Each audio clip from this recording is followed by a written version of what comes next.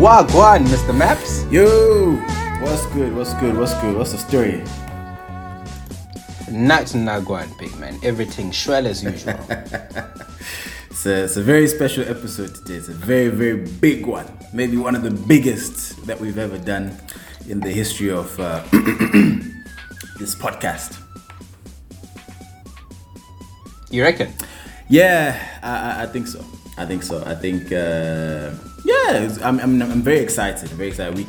I never know what to do in terms of like the week before. Should we like hype and be like, oh, gonna have this guy on the podcast, next week, or should we just be like, surprise, Keep it a surprise. Yeah, people can be shook. I think it's always good. I think it's always good for people to be like shook. Then we drop it, and then they're all like, "Hey, actually, hey, okay, that was good."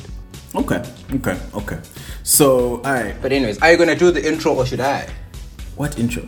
Oh shit. No. You see, the thing is, you see, the problem was I thought in my mind. I was like, we're going to go through the housekeeping, but it's all right. When you have important guests, I guess, you can't wait. It needs to be done. So, guys, like I said before, we have a very, very... you know what? You see things when you get carried away. Firstly, welcome to 6 Foot Ways. Welcome to the podcast. It's another week with your favorite cheese boys, your soft life ambassadors. Okay. My name is Tabo. And I am Senna, your favorite lawyer. Hoodwink, bootleg lawyer. But anyway, this week we are joined by, the LeBron James of the podcast community, CR7 of the podcast community. I think he supports Manchester United, which disappoints me quite a lot. But hey, it's the one, the only, Baba Kandoro. What's the story, my guy? Woo! You guys are proper cheese boys because you have me blushing here. At some point, I looked around to see if my wife was seeing me blushing like this. I was like, these guys are putting me in a compromising position right now. What's happening, guys? I'm very happy to be here. Thank you guys for having me and that intro. Thank you guys. It made me feel special. At least. Welcome to the Tig, my guy. No, shout out to you guys. It's gonna be a really, really good episode. I can't wait. I'm excited. I'm gonna have fun with this. But obviously, before we go any further, I need to ask you a question. Because I feel like you've had all experiences up to this point in your life in terms of different lifestyles. You've gone through different phases. So now, at this particular point in your life, right? Are you a cheese boy? I don't think I could ever. I don't think I don't think because do you know what? More than I think cheese boy is a mentality more than anything. You have to think like that. You have to right now you can make the argument that I have soft life adjacent circumstances. like I can smell it. Right? I can smell. I'm close. I'm very, very close.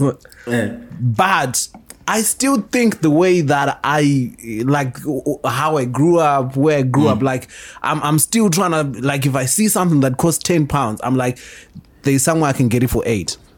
But it's an important philosophical question. Can you actually become a cheese boy? 100%. Like no, 100%. And at what is there a cut off to becoming it? Can you become a cheese boy in your 30s, 40s? Yes, you 50s? can. I think if you truly decide, the same way as in church. Yes. At any point in your life, you can give your life to Jesus. You say, Pastor, Amen. I'm giving my life over to Jesus, my Lord and Savior. Holy oxygen. I'll give you. I'll do the same thing. I'll give you an even better example. The reason why Zimbabwe is the way it is because we have cheese boys for politicians. No. I refuse that. No. Using hear me out. Okay. Hear me out. they are not cheese boys the same way that you guys are, right? But what you're saying right now about wanting to be a cheese boy, we have those people that want to be, but they're doing it on other people's money, right? So that's why we have the problems that we have, because it's people that are like, man, they grew up on some. If I get money to buy a Benz, if I come close, so now we have this group of the whole cabinet is people wanting to out cheese each other. So that's where the problem is. Okay, I know. I 100% agree with with the state of the union of Zimbabwean politics at this point. It makes a lot of sense that someone goes like, right, that S-Class. Yeah, that new S-Class, with the digital dash. I need that. I need that in my yard. And at the same time, they just received COVID funds. They're like, are people really sick? Like, do they really need the vaccine, or are we just playing games? I'm terribly sorry for making it depressing very quickly, guys. I'm very, very sorry. I just wanted to make an example of, but I feel like I feel like for me, the boat has definitely passed. Like I'm too immersed. I'm too much of a ghetto youth to think any other way. Like I am too much. I'm drenched 100%. I can't. I used to identify as a ghetto. When, Senna? When?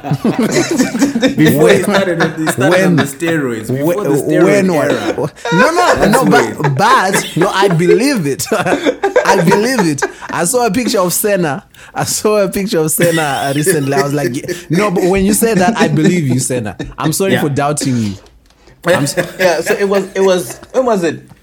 It was probably just about after upper six going to varsity. And I discovered reggae music. Man, get out of here, man. I discovered. Tabo, are you hearing this man? This man is saying he took a gap year as a ghetto youth. Is that the guy thinks he can just walk in? You think this guy was in a combi and he walked out and was like, oh, this ghetto. Can we call that cultural appropriation? We don't like it. Can I just say, I experienced being a ghetto youth for a good, was it 2 years? It was 2 years where I identified as a ghetto youth, right? I even had, the Rasta armband. That's how I identified. Chief, when these white girls now come to Africa and then they get cornrows or they get their hair braided, it's the exact same thing that Senna did. I think, Ghetto Youth Twitter needs to come for Mr. Moyo at Senemiso Moyo. I'll send you pictures. I'll send you pictures of my. There was a time I didn't cut my hair for a good couple of months, and I had it like thingy. I wore an Amnesty International shirt. I had like the wristbands, the reggae wristbands. I listened to reggae music. I was like Born Government. I even had like an album. Well, it wasn't an album, like a mixtape. This man. It's called Message to the Youths. This man. Yeah. No, I was proper concerned. It's unreleased. I used to be proper concerned. I'd come to Joburg every summer. And, I'd hang out with Senna. Always make it a point, be like, no, Senna, I'm in Joburg. Let's link up. Let me see how the boy's doing. And then you'd see what's going on. And you're like, I don't know. I feel like Mrs. Moyo is going extra hard in her prayers at church. Like, yo, kulum tanami. She's stressed. She was stressed. I don't know what's happening to him. Then the He's man hanging out with the wrong crowd. He really was. Then I left the Rasta life after a bit. To become an Instagram baddie. Slay King. This guy busy man. But These again, one thing, Mr. Kandura, that we are famous for on this podcast is our tangents. Like we come in with a plan, we're like, right, and then we're gonna address these things, and then I'm down. I'm down for that. I'm down for that. So just know the things that we spoke about before in terms of, right, this is what we're gonna touch on. We'll probably touch on it, but most likely, again, there's at least 2, 3, 4 things that just popped up and we decided to go in that particular direction. From my side, real quick, so we're going to go through the housekeeping. One of the things that we've been doing is we have a portfolio. So we do try to speak a little bit on investment, the importance of investing at this particular point. Have you started getting into that, or have you already been in terms of whether it be crypto, securities, or whatever? Are you into that, or you're just still kind of nah, that's not for me? Guys, it's a ghetto youth, bro. Ghetto youth, guys. How you think ghetto youth have investment portfolio? Guys. I don't know if you guys watch Atlanta. Nah, I actually haven't seen it. But there is a scene in that show where it's summarized. You know when you feel seen, where you're like, right. There's an episode where it's really about that. There's money problems, and then this guy is trying to put him on, be like, yo, you should put your money here, and then he at some point he loses it, and he's like, yo, man, I'm broke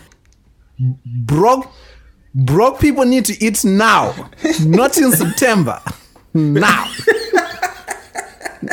So I mean, my wife is the best person to talk to about that, because she has a lot of she has shares in these places and I'm always like, she's always trying to tell me like, oh man, I have. She would give me an update of like, oh, my stock went up. I'm like, cool, bro. Like, I mean, it's dope. Like, so far the amounts that I've had are not enough for me to stop whatever I'm doing and be like, oh, okay, it's cool. Like, it's dope. But Ndela, it compounds, isn't it? It starts off as that's what I keep preaching. It's not a get rich quick scheme. You're not gonna wake up a millionaire like these crypto stories that you're hearing now. It takes time. I need the money now. Today is what I don't have leftover money from what I don't have leftover money from what I'm doing. I mean, that is the goal, isn't it? Right? Yeah. So everything. I do hope, like, at the end of the year, we'll be having different conversations, because this whole COVID thing has really thrown everybody else's plans into a loop. Because definitely, so as a ghetto youth, I mean, it's.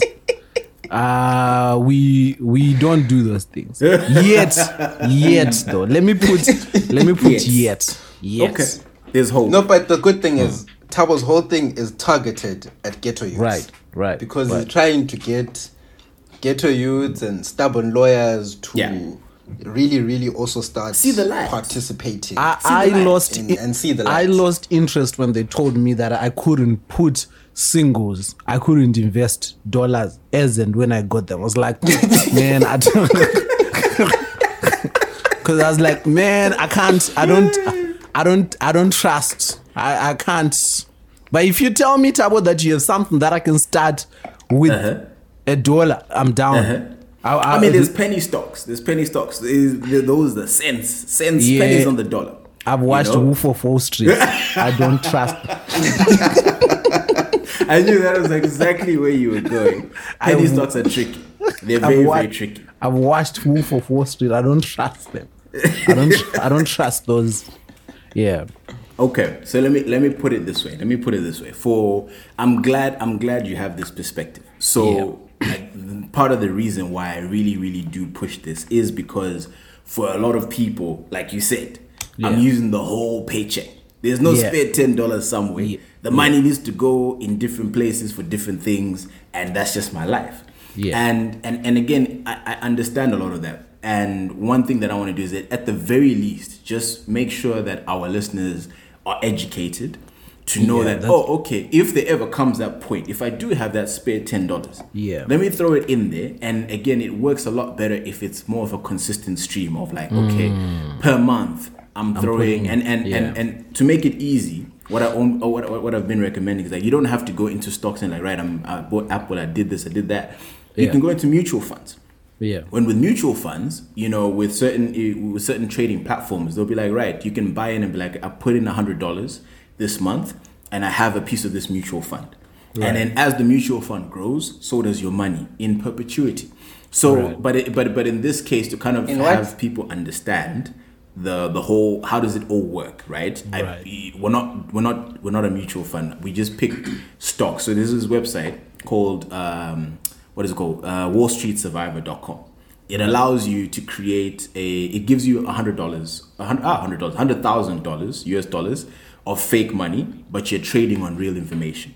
So this whole exercise that we did was we picked popular stocks, popular companies, because it's easy when you're learning. If you like Apple, you like Amazon, you like Google, you like these things. So that's what we're in right now. That's what we bought stocks in, and each week I'm kind of giving the listeners, okay, this is the update. So and so we made this much money on this stock and this and this, so that at least if you do this for a couple of weeks, couple of months, then those individuals who are also handling it themselves with their own fake portfolios, they see, oh, okay, this works. I've made this much money in a year. Okay, now I want to throw in my own money, because now you see, because that's how I got into it. Because I started doing this on Wall Street Survivor. I was like, you know what? Had I invested real money at the time that I was playing with this thing, I would have made bank, a good amount of change to be like, okay, you know what? It's worth it. So we have shares in, what do we have shares in? We have Apple, we have Amazon, Citigroup. So Senna decided, because Senna is Senna, he decided to have us invest in Manchester United. Manchester United is publicly traded. Of course. But and as this is as Manchester United as it gets. We bought 50 shares of Manchester United at $17 a share. Right. And we bought them at $18 a share. They've currently lost value from the day that we bought them to $17 a share. So per share, for all those 50, we've lost $1 on those 50 shares.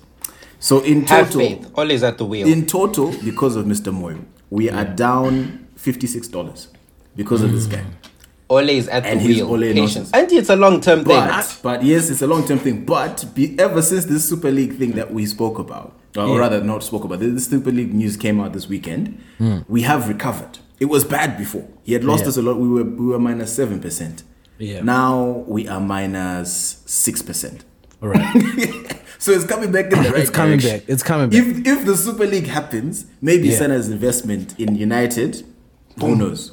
Who knows? You never know. But anyway, in terms of our best performing stock right now, it's still McDonald's. We've made 8% on our trade for McDonald's, and then the next best one is Apple. We've made 6% on Apple. We bought 100 shares of Apple, and right now, in terms of profit, we have an $800 profit at Apple, a $500 profit at Amazon, and a $650 profit at McDonald's, putting our overall return at 2.3%. So it's been a bad week because it's actually dropped. We were 3% last week, now we're 2%. But anyway, all this to say that this is just something that I encourage people, just buy and hold. Just look at the charts, look at how it's happening. And then when you feel like and then hopefully things get better for you financially as you keep growing, then kick it. It sounds create wealth. Sounds dope. It sounds dope. I'll definitely be checking out wallstreetsurvivor.com. Yeah. I'll definitely be checking. I like the fake money bit. But I got stressed a little bit. It got tense when you said you'd lost $56 because I mean if I was doing it with my fellow ghetto youth, that's a tough conversation. Fake money or not, somebody needs to account for this $56. So invested in Manchester United. Because can you imagine? Because the problem is, my ghetto youths, we commit to things, that like fake or not, they will commit. Where is this money, bro? Like it will need to be found, So yeah, no, but I'll definitely be checking out. I like the because you know we are grown. Me and you, Tabu, are thinking. I can't speak for Senna, you know. So this man came here to choose violence over my name. Basically today. It really was. In fact, I feel like I'm in a handicap. I feel like I'm in a handicap match in WWE. This will become clear as we talk about bigger, broader issues. But it's fine. But I shout out to you. I think it's very important. I've always thought, you know, just generally, information is always dope. Like just to have information, what you do with it is up to you. But as long as you have it, you're always in a better position to make decisions. So I genuinely didn't know about WallStreetSurvivor.com. Because the problem, I think, with me, the reticence in terms of participating was using real money. So if I have the option to actually try it out, you know, with Monopoly money, I will jump into it and see what's happening. Yeah, no, you'll be inspired. You use the word reticence. Yeah. Did you use the word reticence? Bro, like ghettoists don't use the word reticence. I'm just saying. That's what I was about to. I'm like a.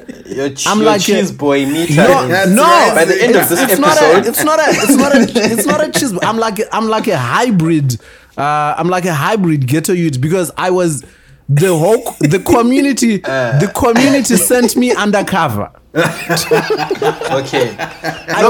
By the end of this episode, you'll be a full-blown cheese boy. I know. I'm just saying it. They would disown me.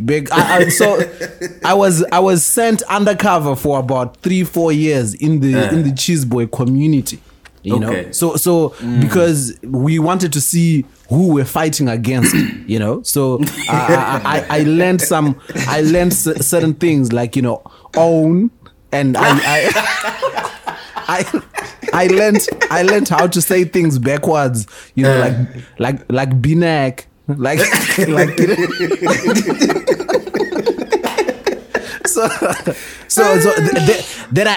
Then I came back to my community. I was like, bruh, like we don't need to stress. They will kill each other. Mr. Kandori, let me just tell you now. You're ooding, oot chap. Oot chap.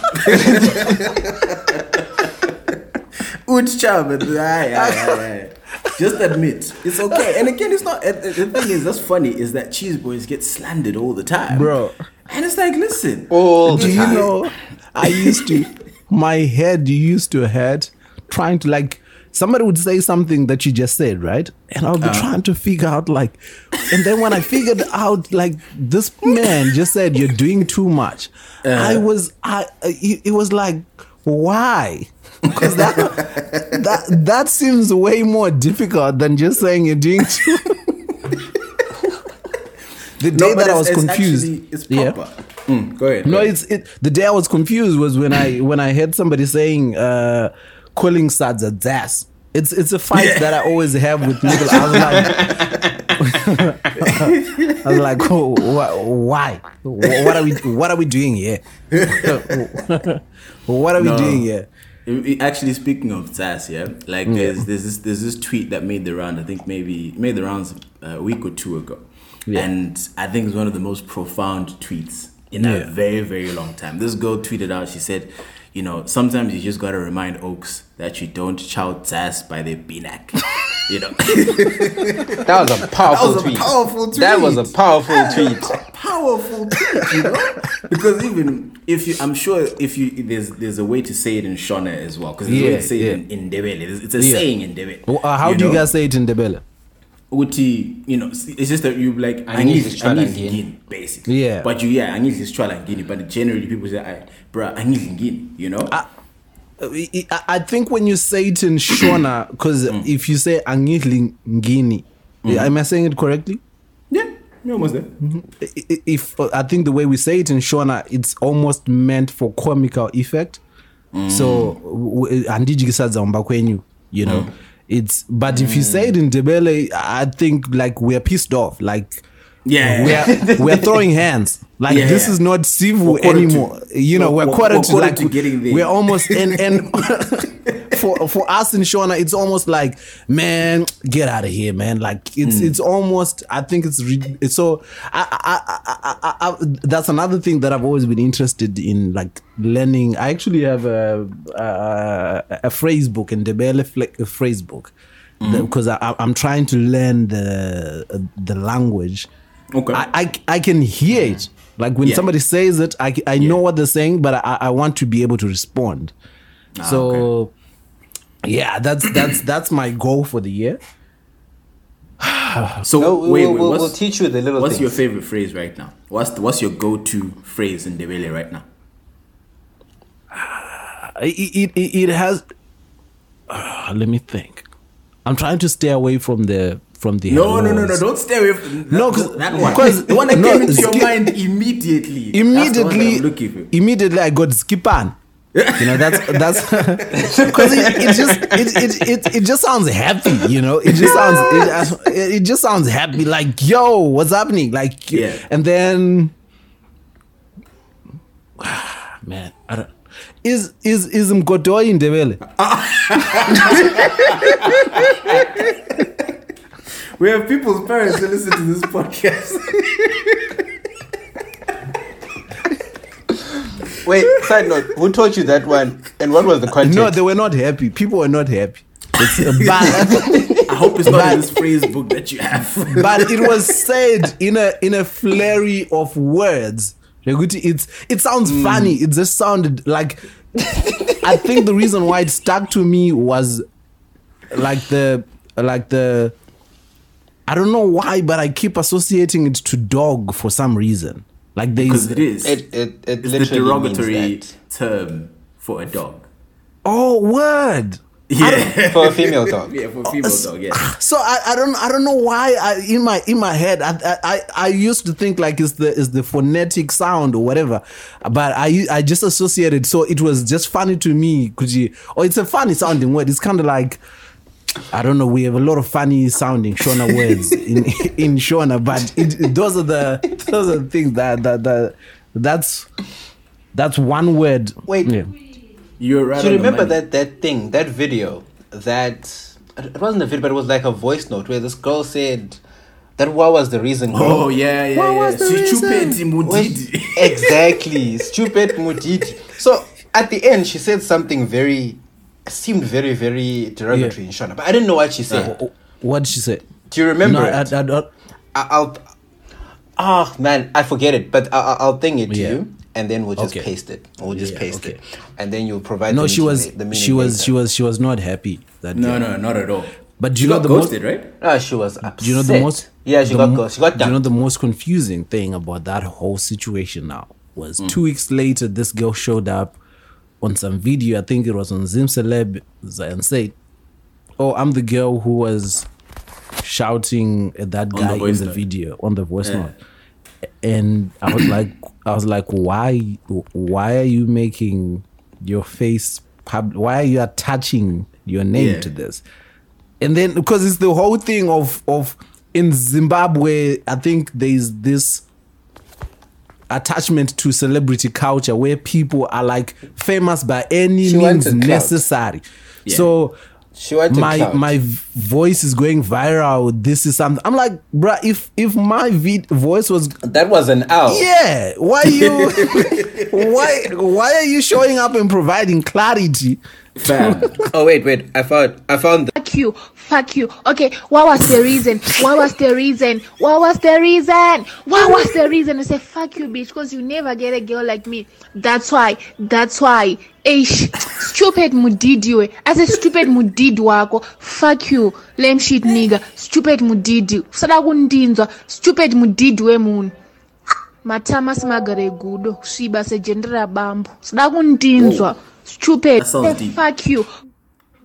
I feel like, I don't know what she said, but I feel like, she said something, I wouldn't be happy.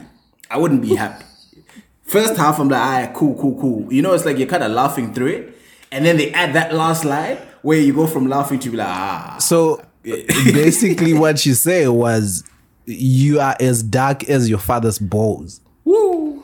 I knew it. You know what? I wanted to say she said something about someone's dad or someone's mom. Like it just sounded is what usually if the funny thing in our languages, there's insults that involve parents or parts.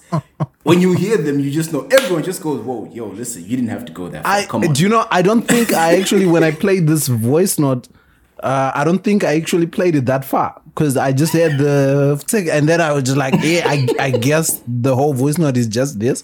Yeah, and I don't think I ever got to the end. That's why I didn't remember it. But my goodness, she was, but she needs to work on her deliverance though, because when I hear it the first time, because when somebody's angry, you want to hear the urgency, right? Yeah. You can't rap at some parts when you are angry. Because she's doing, what was the reason? That's Cardi B, right? Like, take yourself seriously, right? If you want me to take you seriously, take yourself seriously. I can't take your anger seriously right now. If you're doing, what was the reason? What was the reason? So, because in the beginning, I thought this girl was spoofing Cardi B. Then I heard Kuti, she's actually got legit concerns that she wants to address. I'm like, we need to work on we need to work on the deliverance here. Yeah.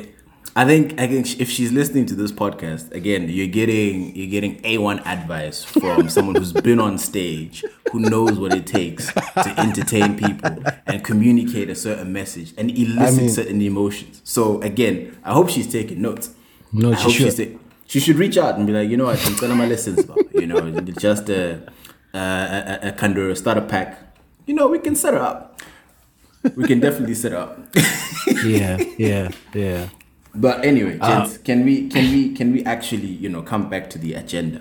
Right. At hand. Mr. Moyo, again, we're gonna, unfortunately, is it okay if we skip IP Thursday? Oh, we can skip it. I don't even have, because we're recording early, obviously. I didn't even say which. I've told you a million times that today is the day. I don't know why I hate recording early. The day is a different day. Aye. Anyway, it's fine. There's an IP Thursday. if you guys like, I'm sad obviously that you guys are skipping IP Thursday, but I just feel like even though we are skipping it, can I ask Senna this? Go for it. Who is the girl who inspired IP Thursday? Please don't tell us it was about law and some case. That's a lie. That's a lie. Do you know how I know it's a lie? Do you know how I know it's a lie? The consistency, man. The consistency.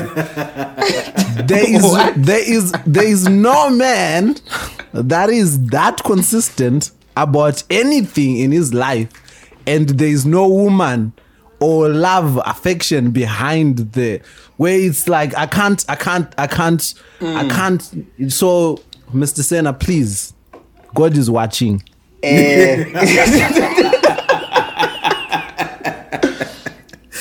Right. I feel like I told you this is a handicap match. I'm getting it from all sides, but it's fine. IP Thursday was inspired by my love for intellectual property law. Yes. Exactly. Yes. No, is that what you're choosing to call it? No. It's my love for intellectual property. No, Senna, I'm with you. Like, your love for intellectual property shines through every Thursday. That is not disputed, not even in question. This is not even. But my question is the intellectual property Thursday. That conversation that led to you saying, "Right, I'm starting this." Who is that girl? That's where that push. Who is that girl? There's no girl. And here's the thing. Let me actually just explain to you, Mkutse. I'm calling you by your government name. Let me tell you how it came about, right? So I'd post random statuses about IP stories on my WhatsApp, and then people took interest. People took interest. They're like, "Oh, okay, this is interesting." Now we are narrowing it down. What do you mean? Now we are narrowing it down. Who are those people that took interest? Let's narrow it down. Do you remember the first people that responded? Because Senna, if I had you on WhatsApp and I see your IP Thursday, Senna, I'm not going through that without your pushing me to Ningri. Like first week, I'm not going through on my own. I'm sitting at home and then I start going through a WhatsApp, going through a story of Shaka Zulu and I'm not doing that. But the women that have seen you shirtless, Senna, the women that have seen you shirtless, right, braaiing on top of Table Mountain with a cold drink. Those people, they will go through those posts because they, at some point, they hope you take a commercial break and post another shit list. So I want to know, Sarah. So that's why my question is, who are those people that took interest and said, "Oh, this is dope. You should do this frequent"? It was people in my contacts list. You see, hold on, quick interjection, Mr. Kandor. What ends up happening? Your line of questioning and putting him in a corner. It's almost like you're an NBA fan. Every single week, ESPN and even Bleacher Report, they publish what?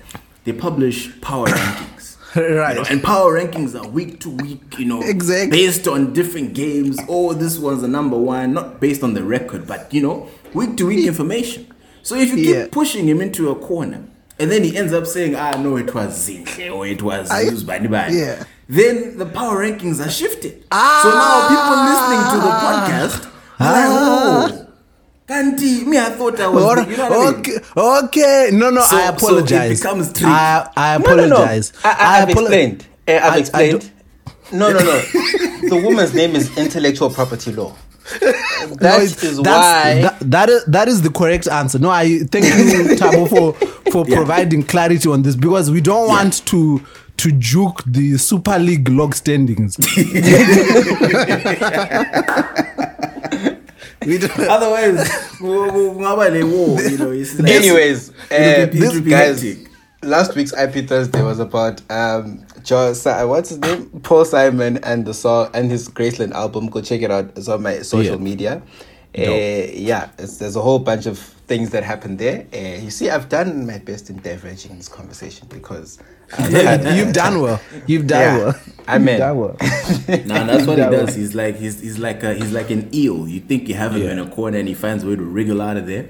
But again, when you've got a lot of people in your DMs, if you ever with Senna in person, just have a glance on his WhatsApp. Senna, how many unread messages do you have right now? I don't know. I don't know why you're asking me this question. How many unread messages do you have right now? 31. Wow. That's not even a lot. Actually, no, he's better. He used to be at like 50. So he's trying. He's Why? definitely trying to narrow it down now. Okay, it's 39. But don't you have anxiety? Like I have, like, again, I would struggle. it's just I can't even have unread email.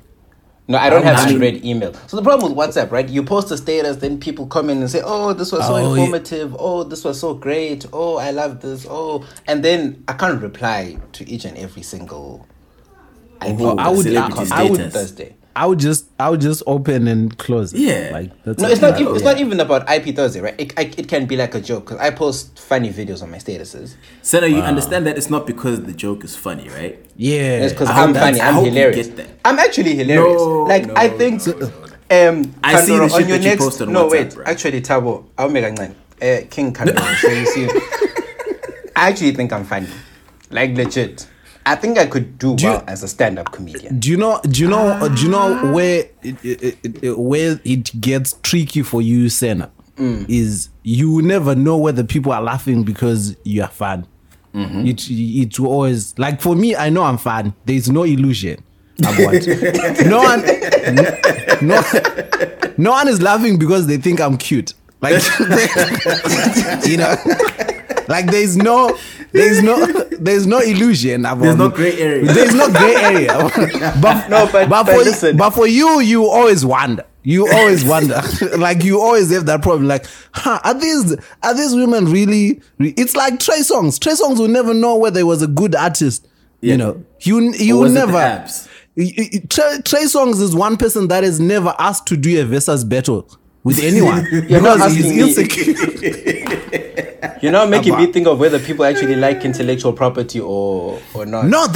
The reason, so that's where the difference is. Like we like, you know, if you see Tabo saying, "Oh man, that was dope." If you see me, like we are watching and we read that stuff but I mean, for the fairer sex, there will always be a gray area. I mean, you know,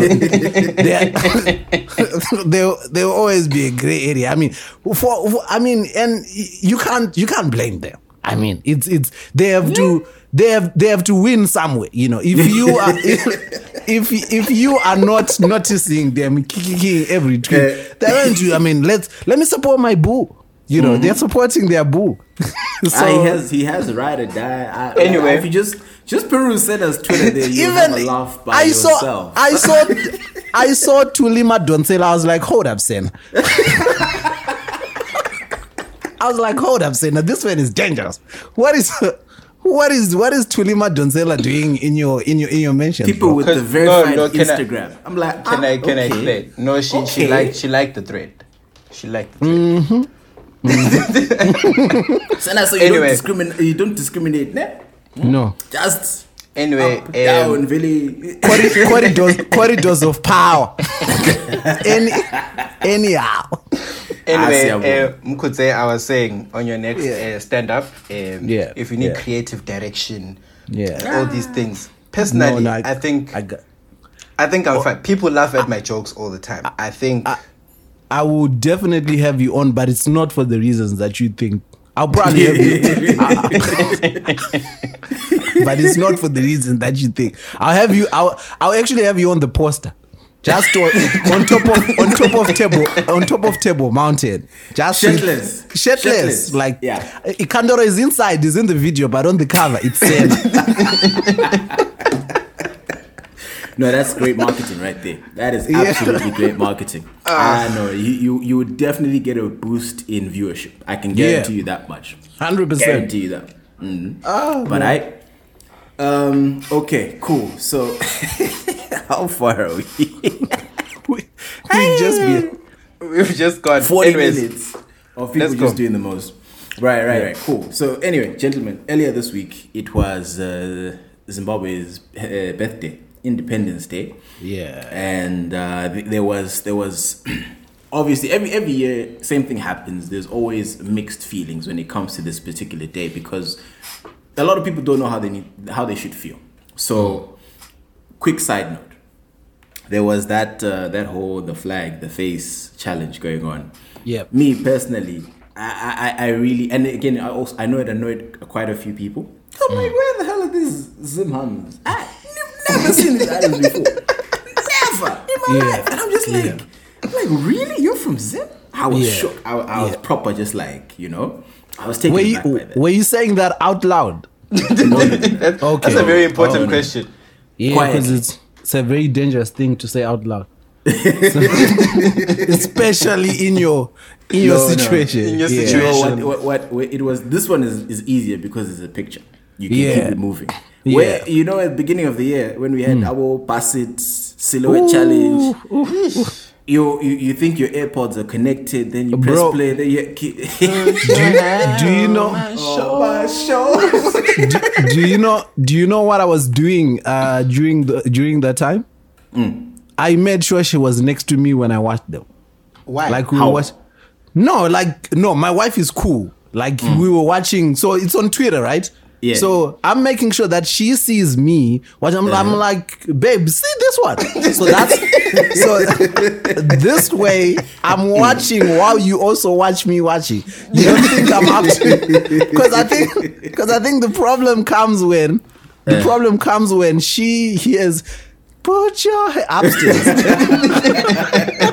and she's not involved. She's like, so I was making sure that everything was above board. I'm not crossing any lines. I mean, there were times when I might have replayed a few by myself. Let me bookmark this one. Yeah, I mean, for quality assessment, just to make sure that Twitter is not downgrading the quality of the video and stuff. Yeah, but of course. We got other, because we need to report these things, you know. Make sure that these developers at Twitter, they know. I mean, Twitter is a family-friendly application. I feel like you guys are both really, really not single, and you probably watch more of those videos than I have. Nah. When we spoke about this, said he spent 10 minutes.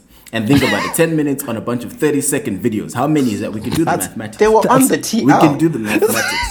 They were on the TL. $10 on the hashtag. 10 minutes on the hashtag. It can. Dude, you just put aside 10 minutes, you're just going through your scrolling. Yeah, how long does it take you to scroll through Twitter? Do you know how I know Kuti anyone?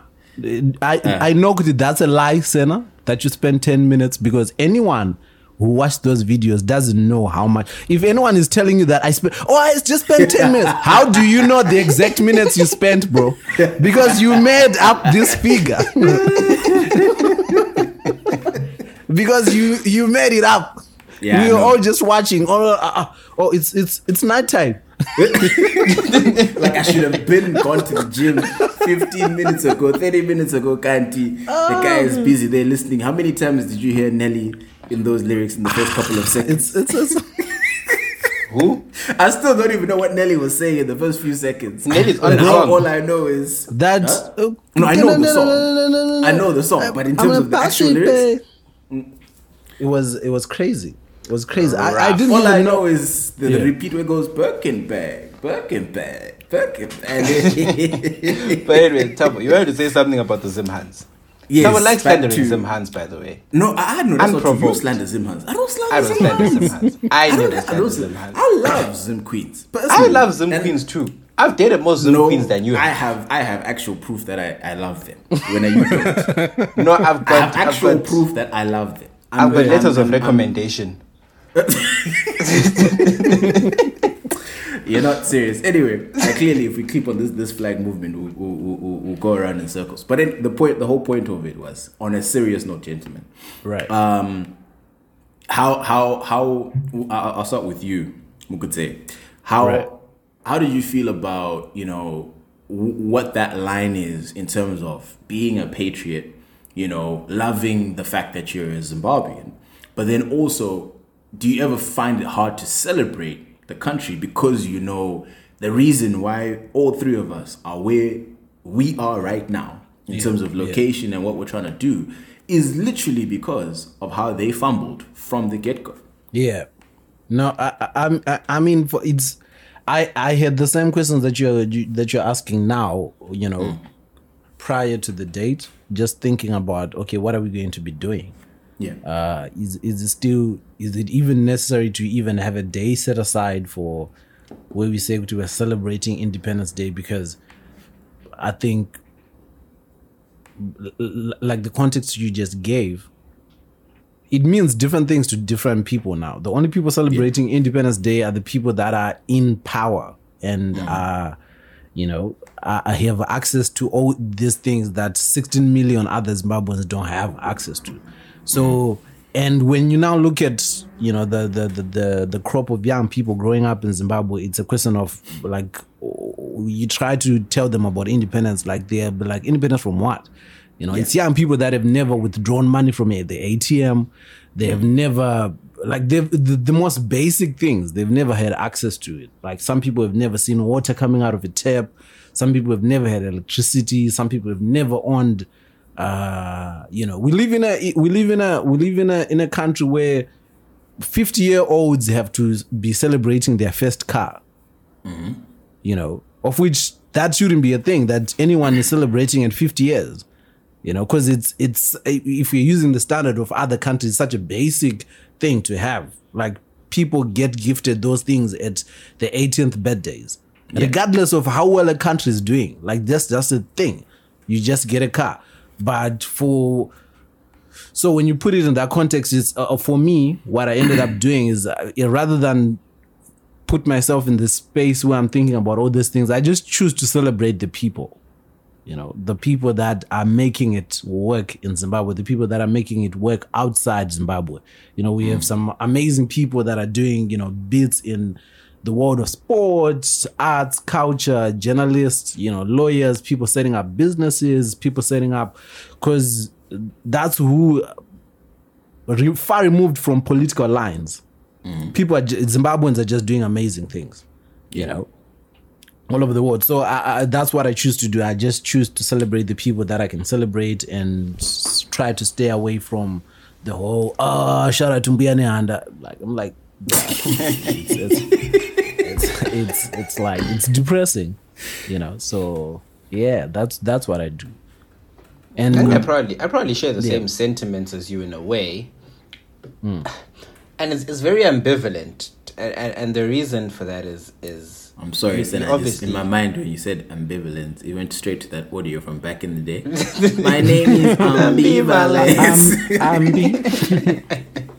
Yeah, what a I'm waiting by the gatey. I'm waiting by the gatey. Anyway, but I apologize. It's the same, probably in the sense that you love the people, because Zimbabweans are amazing everywhere in the world, right? But at the same time, you think about it and you're like, actually the country itself, I was saying to Kandoro earlier that, you know, they give you a flag, they give you a national anthem, they give you all these things, a national flower, and they say you must be proud of your country, you must be this, you must be that. When the national anthem is playing anyway, you must stand in salutation. All those things you have to pledge your loyalty to, but at the same time, what does the country do for you? I'm sure it does a lot for some people. Don't get me wrong. I think there's people that love Zimbabwe for what it does for them, but it's probably a very small minority. Yeah. And at the end of the day, we're all stuck saying, ish, I gotta go out somewhere else to get the things that my government can't give me. But at the same time, the same government will still demand your loyalty every single April 18th for the last 41 years. Let's celebrate, we're free, we're doing this. It's difficult. It's a very difficult relationship that I think most of us have with our country. I wouldn't say I'm a patriot, because I think patriotism often at times is probably in the same vein as, you know, those Abu Bushiri and them, those churches, cult churches. It's the same vein, bro. You just blindly following, you sing a song every day in the morning at school. You're just singing the song, God bless our land, whatever it is, God save the Queen, wherever you are in the world. And I'm sure it has meaning for some, but I think when you're not getting anything from the actual people that govern the country, it's difficult to sing it with any meaning. No, I mean, I don't think any of us are patriots if we're using the ZANU-PF definition of patriotism, right? We none of us are patriot, but shouldn't patriotism just having the best intentions for your country, whether you're in it or you're not?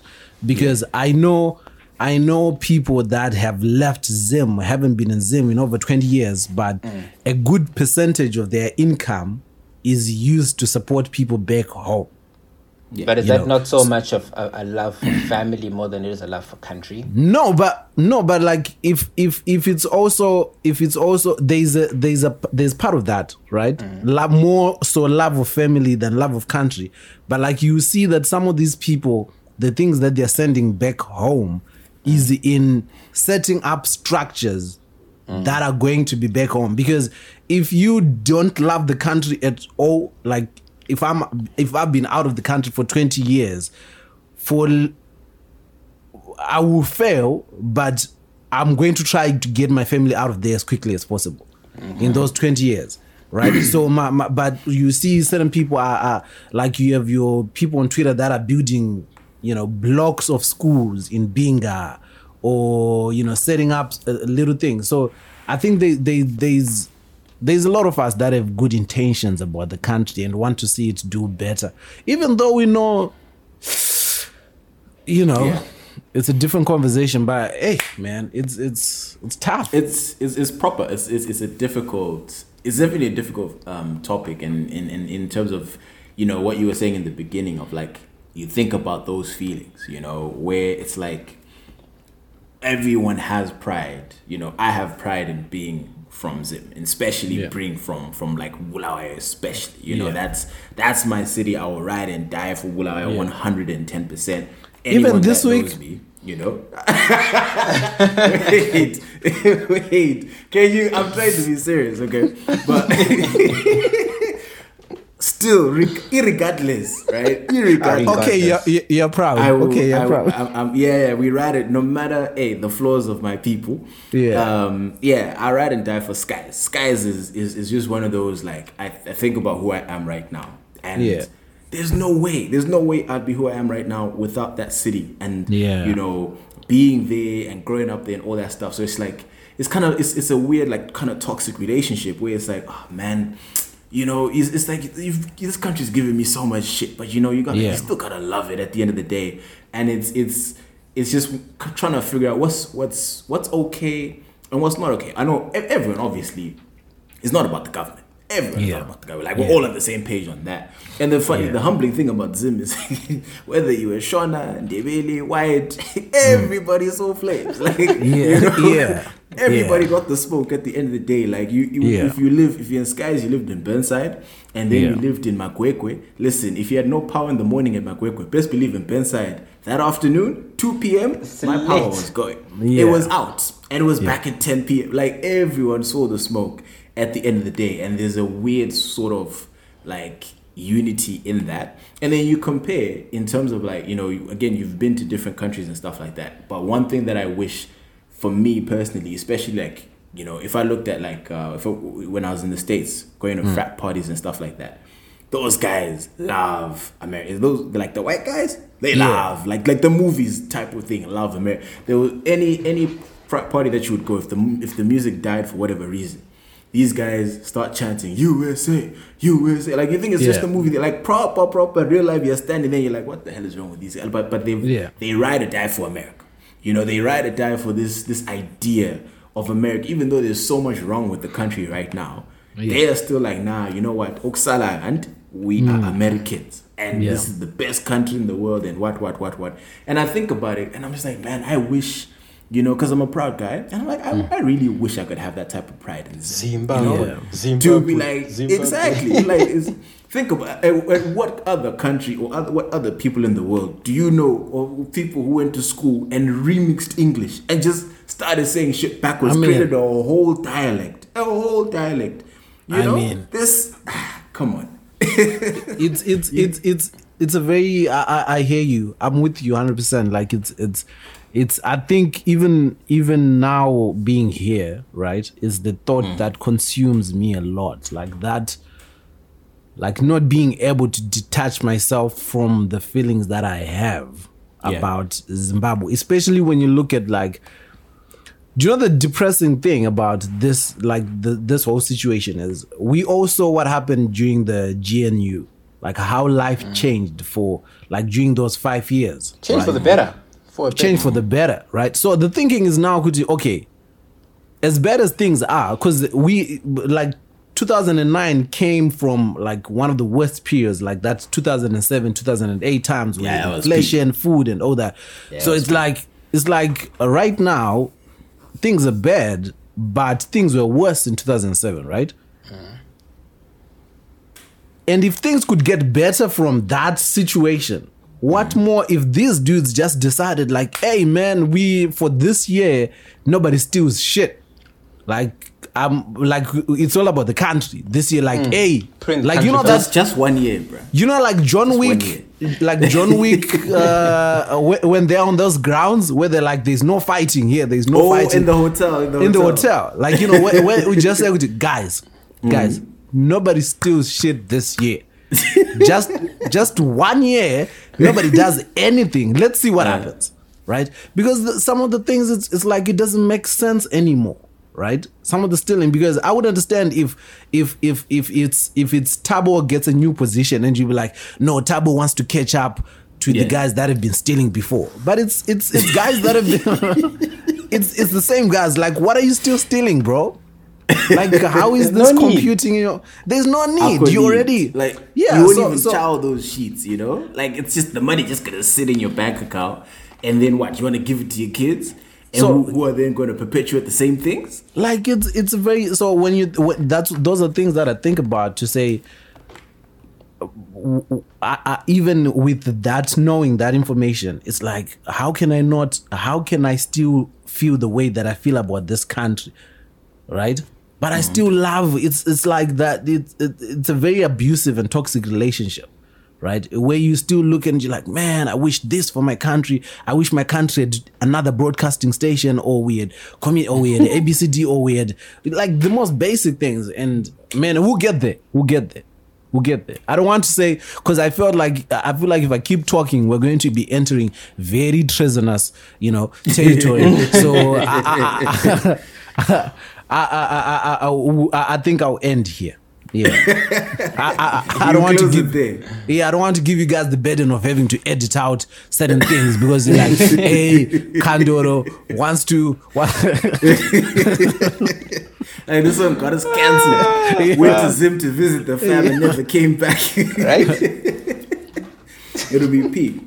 But okay, Senna, do you have a last point, or you want to? Like, you're also like. No, Shem. I think I've said most of what I wanted to say. I'm surprised Mr. Kandoro doesn't want to go deeper because I was watching his which one was it? Was it Conspiracy Theories? I watched the first time 2019, then I watched it again a couple weeks ago. Yeah. Was it when you said that the country was run by a guy who ran this country like it was a poetry project? Something along those lines. Like that line sticks with me, and I'm like, yeah, actually, he did. Time. For quite a bit, he did. But yeah, I think independence will always have a weird meaning for a lot of people in Zim. Yeah. But we just celebrate. It's a chance to celebrate that, even though we are 41 years in Zim. 41. Yeah, I think people celebrate because it's a day off. More than anything, it's like, hey, man, I'm at home. I don't have to go to work, and I think. But also, it's a chance to embrace it's a chance to embrace your identity, right? Because one of the things that's stripped of you when you move away from your country, and I say this right. I'm right now. No, I'm in Cape Town. You actually bring a very brilliant point, Senna. Yeah, you live in a country far, far away from home where those local people have their sense of identity. People here identify as Xhosa, the colored people, in as much as, colored history can be ambiguous, they identify strongly as I'm colored. Yeah. Sotho people be like, I'm this, I'm that. And when you're stuck there in the country, like, okay, so who am I? No, but let me ask you this. Do you think that should be celebrated on Independence Day, though? Because Not that's really. Right. But because I think Independence is the day when we get to be like, oh, actually, I'm Zimbabwean, and there's Heritage Day in SA for that. Yeah, that's what I was about to say. In South Africa, is there Independence Day in South Africa, or there's a Freedom Day actually? Freedom Day. They call it Freedom Day, right? And then there is Heritage Day. I think there is a big problem in bundling up Independence Day with heritage, because you're kind of like forcing people to celebrate, because I don't think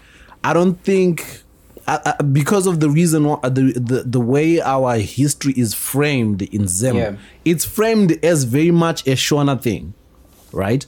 All the other tribes have been excluded from the stories that are shared about who shot down a helicopter, who did ABCD, who cooked what sadza, and so independence, it was Dongokara and coal. So the only time it's mentioned is like, Lopengula sold the country for sugar, then we move on. It's things like that. So I always feel like, man, if you're bundling it as this whole identity thing, it's like, okay, bro, we are in the But I think people can't feel but be obliged to identify on that particular day, because it's like, it's April 18th. Let me sit down and reflect. I am a Zimbabwean. Yeah, but you know what, I think what you're perpetuating at this point is probably the thoughts of out-of-country Zimbabweans. Definitely, I don't know 100%. if Zimbos who are chilling in Zim right now like, right, it's Independence Day. Let's, I feel like. And you think they just say it's a public holiday? Yeah, because I think if you're out of the country, yeah, because obviously at this point, what you're hopefully living a much better life, and or you're striving towards things that like, if I get this and this right, I'm gonna have a better life. There's hope in your life. So now you can be like, oh yeah, it's Independence Day, and hey, this flag, the face, that's how that shit pops off.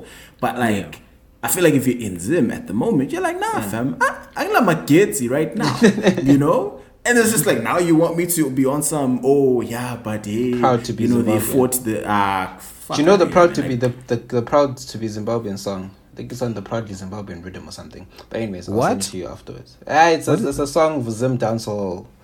My ghetto youths, I'm a ghetto youth, I would know. You guys wouldn't get it. Oh my god! But the one thing. Yeah. The one thing that came up from the flag thing was this chat about RTGS hands. What's an RTGS hand?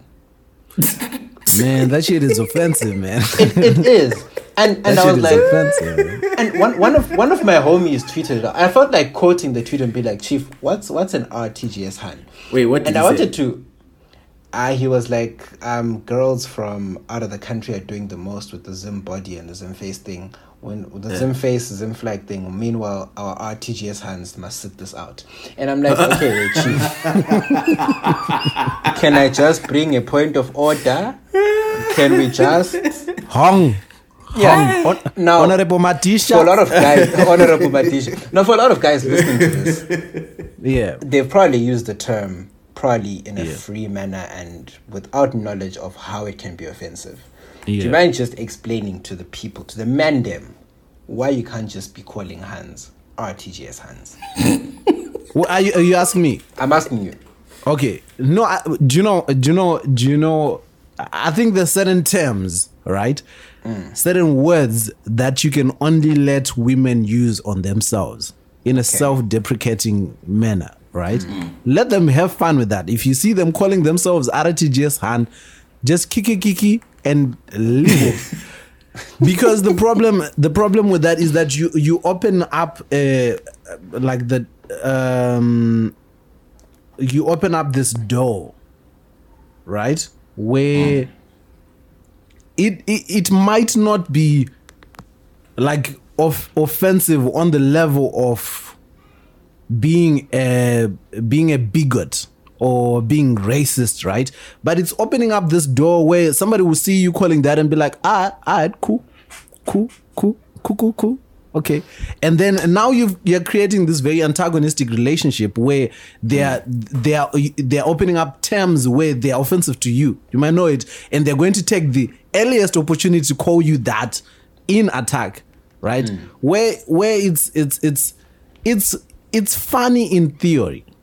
Right, because the implication is, my bond notes, and you can only use them in Zim, but even now, when you break it down, now it's like, okay, who would really like to be called a bond note? Exactly, and that's kind of where it's derived from, right? It's derived from you have US dollars, which are of a time was not serious. I mean, I'm you have US dollars, you have US dollars, which are of more value.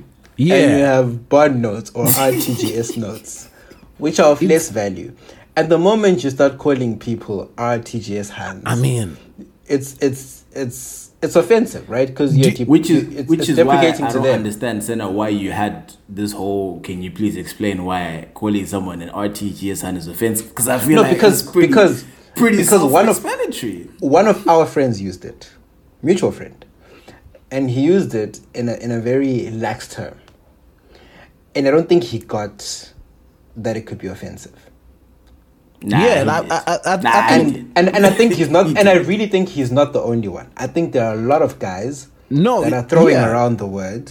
No, Senna is right. The term in a very lax manner, which you look at it and you're like, guys, come on now, because from that thread. without context, you think like there's so many things that we think are cool, but like without context, right? You just say like, oh, everybody's having fun today. We'll just get away with saying the most outlandish things. No thought. And to be fair to your friend, he might not have necessarily meant to offend. He thought it was way more funny than it was offensive. I think a lot of guys think it's funny. You know, so because we don't want to go around assuming that people just want to offend. But you now break it down is women have always come out and said, like, if you see the guys that would be out here calling men ugly, they look like corrupt politicians. You know? So it's really like, bruh, I wouldn't want to open that door where I say something about how somebody else looks, and then that conversation comes back to say like, bro, have you looked in the mirror, big man? Like, you know, I don't want to have those kind of conversations because they never lead anywhere fruitful. Yeah, I know people have no issues pulling up your pictures though. The thing is, the social media, someone pull up a picture from somewhere like, chief, this is you. Receipts are everywhere. But now to actually the bigger problem in all this, guys, is the women in them, right? Let me break it down like this. let me break it down like this. Because it's a simple mathematics thing, right? Okay. If the women in America or the Britain or wherever outside Zim are fire, and the argument is that they are fire because they're outside Zim, why are we why are we calling them? Because let's just give everybody an opportunity to go outside Zim, right? So are we saying no one in Zim is really ugly? Basically, that's the implication. No. Right. So no, but so that's the fallacy to the argument that I'm saying. If you are, let's stay away from this whole RTGS in Ingrikin, right? Because Kana, the women that are now in America are paying, and they all came from Zim. Everybody, when they go out of Zim, but everybody, you see, the other part to this, there's the RTGS chat, which to be fair, personally, I don't see it that much. I barely see it. But what I do know happens a lot of the time whenever a hun at some point leaves Zim, right? She's looking a certain way. And then she leaves Zim. She's gone to Germany, Australia, wherever. And then, boom, new Instagram pictures or whatever. After a while, obviously, of her being in that country, knew her. The first thing that niggas say all the time, and it's always like when they first see that pic, like, oh, did you see the pic of Zbani? Sekeza. That's the first one. That's the first thing they always say. I just got that my thoughts. What I was trying to say is, because man, I almost threw myself under the bus there. I just got that my thoughts. I just got that my thoughts. What I meant to say was, it's not restricted to women, bro. That's true. Did you see me when I was in Zim?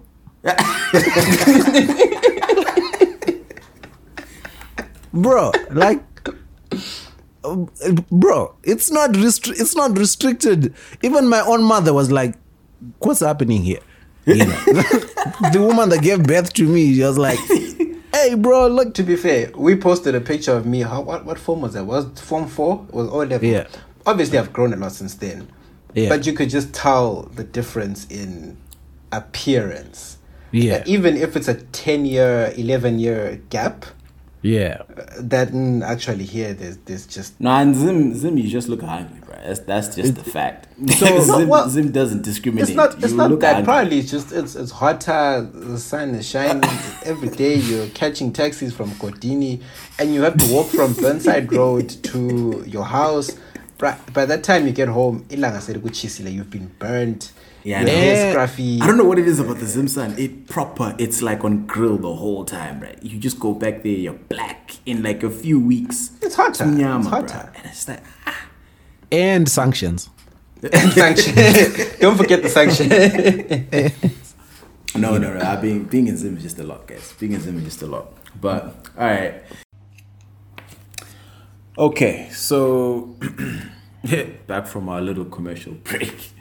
But anyway, Mr. Kandoro was talking so you know. you know these marriages.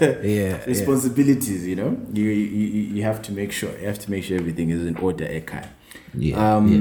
But yeah, you hinted at something. When it comes to the L we of the city of Bulawayo took finally a few days ago. And as much as it hurts me to say, one of our legends in cricket, Heat Streak, he again, if you're from Bulawayo or if you're from Zim in general, you know who that is. Yeah, you do. So there's really not much to go into in terms of background. But one of the best cricketers in Zim cricket.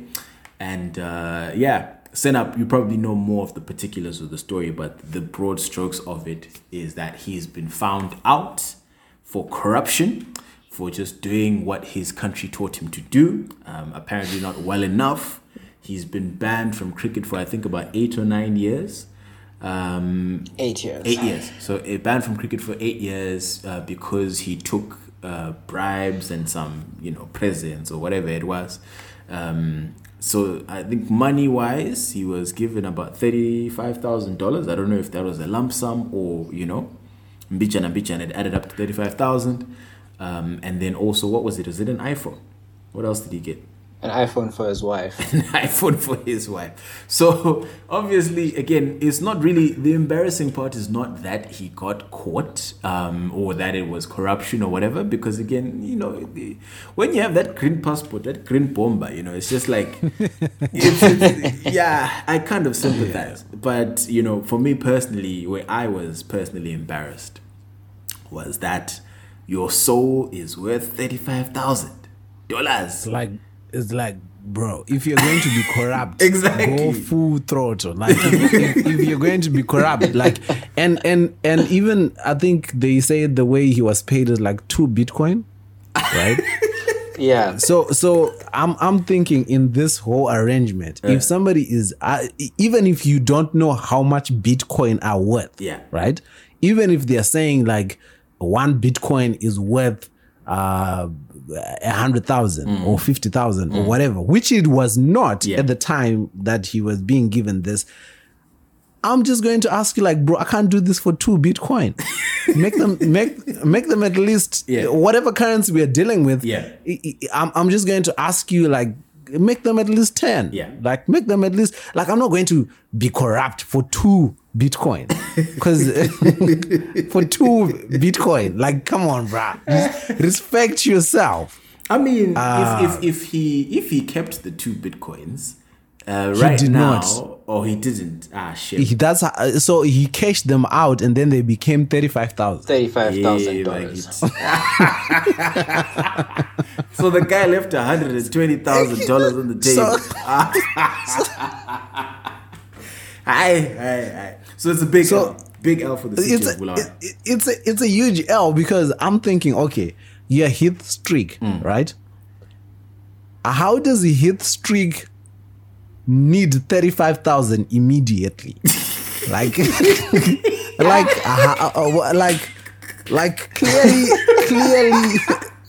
clearly something is wrong. How does Heath Streak need 35,000 immediately? What is that? I don't know how, but ZANU-PF is to blame. I don't know how, but surely. Do you know? I honestly think there's some certain people that don't have excuses, though, because if you are like, fair and fine, ZANU-PF is a big bad final boss of destroying everything, right? But if you've been in a position where, guys, I don't think, sports-wise, are there people that get paid more than cricketers in Zimbabwe? In Zim? Probably not, because they have like separate ICC contracts as well, where ICC pays them direct. Like, even subverting the government, they just pay players. right? Big monies, right? Because the fees that we're hearing when Tatenda Taibu was cricket, I was never into cricket like that, but we're hearing big amounts, like, you know, like even like the perks that they had, kids being sent to school, all this because national pride, whatever, right? And then you add to the fact that he's already in this very affluent sport. You're a white man, right? Like you are a white man. You've got the privilege in Zimbabwe. I'm assuming like history probably has at least one farm, at least based on the fact that he not just that he's a white person, but he was a white person who made Robert Mugabe proud at some point, because Robert Mugabe was in the business of giving everyone he liked a farm. Yeah, like everyone who he liked was given a farm. Yeah. So this man was cricket, Coventry, history, you know, all of them. You know, so Cara Black, Byron Black, the whole black family. You know, so if you're in that position, like I don't expect you to be in a position in the future, or at least because we're not talking about history was not famous like 20-30 years ago. This is no less, he was playing cricket like about 10 years ago, right? It wasn't too far back. It wasn't too 47 now, so about 30, in his mid-30s he was probably still playing. So how is he in a position to want 35,000 immediately, bro? Like those are problems that I should have. No, the only thing that I can say to defend the man is that personally I know when the Bulawayo City Council wants their money, they want their money. That's the only thing that I can say to defend the guy. Maybe, you know, the water bill it takes a lot of, you know, we have drought in Zim. So for you to have a green curtain, it's a lot of water. So I'm sure that's, you know, the city council was on their ass like, Zwana, Mr. Strick, we need the money.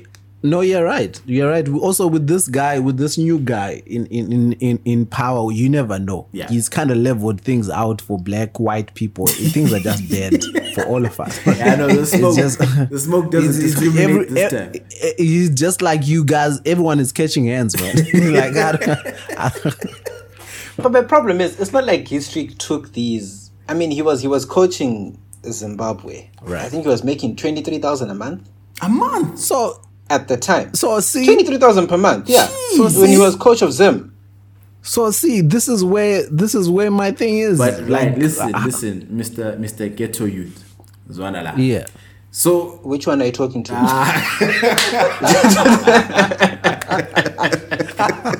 Sarah, stop claiming. Wow. You know exactly who I'm talking to.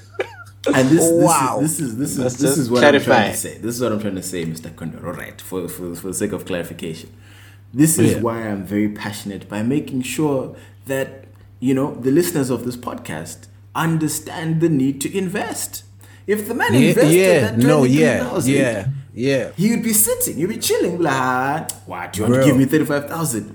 My portfolio is looking all right. So now, how long was he coaching Zimbabwe? Yeah.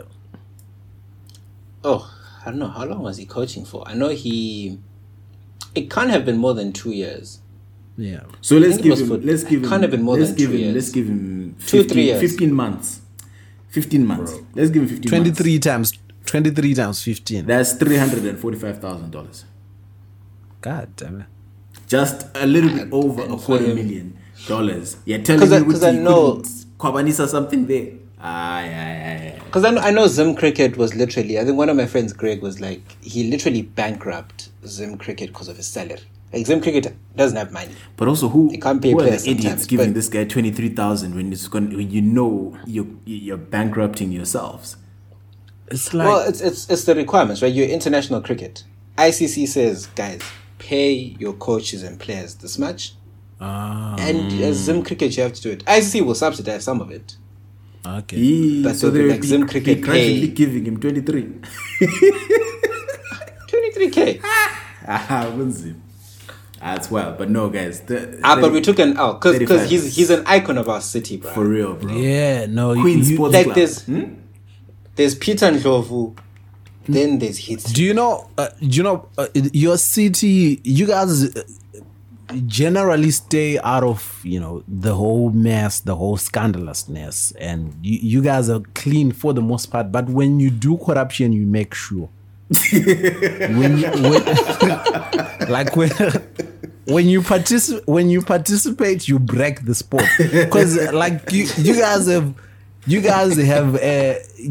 a living legend. Like this guy, his stats right now, like he's the Michael Jordan of corruption.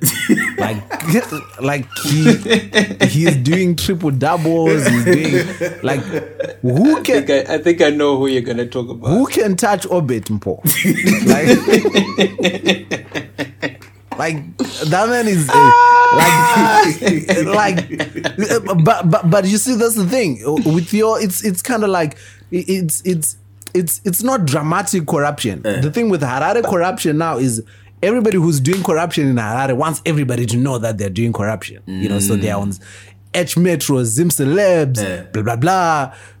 Obiza is collecting properties. You know, owns whole streets. You will never catch him on the front page of anything. I think there was a time when I was driving. When you're driving in Blues, I think it was Robert Mugabe Way, and someone was like to me, "Yeah, do you know that Obed owns all these buildings? They've deteriorated like this, but he owns all of them." And I'm like, "What?"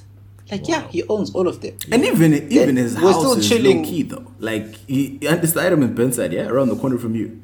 Yeah, it's I walked past it like a bunch of times. It's a low key crib. Is it the house with the house in Benside with elephants on it? I think they've got a picture of an elephant outside. No. Not elephants on. No, it. Like on the like there's a Jura hole on the, like there's little sculpture of things on the. No, not that one, but it's close to that one. Oh right. The Obed's houses, you see it because there's always ZRP outside. Oh. Just look for the house where there's police. But it's again, the house of it is not like, you don't look. It's not a Chinimbi item where you just like you're not going to see it from the outside. Yeah, I know. It looks. But I think it was his dope house, but it's not. I think it was his like thingy home. His starter. It was his starter pack. His home. home. Before corruption, I think he's got corruption with a capital C. That's when he was like, let's start low key, and then he was like, you know what? Let's let it all fly. Because I think his proper cabin is an H. Like probably the one that's really luxurious. Okay.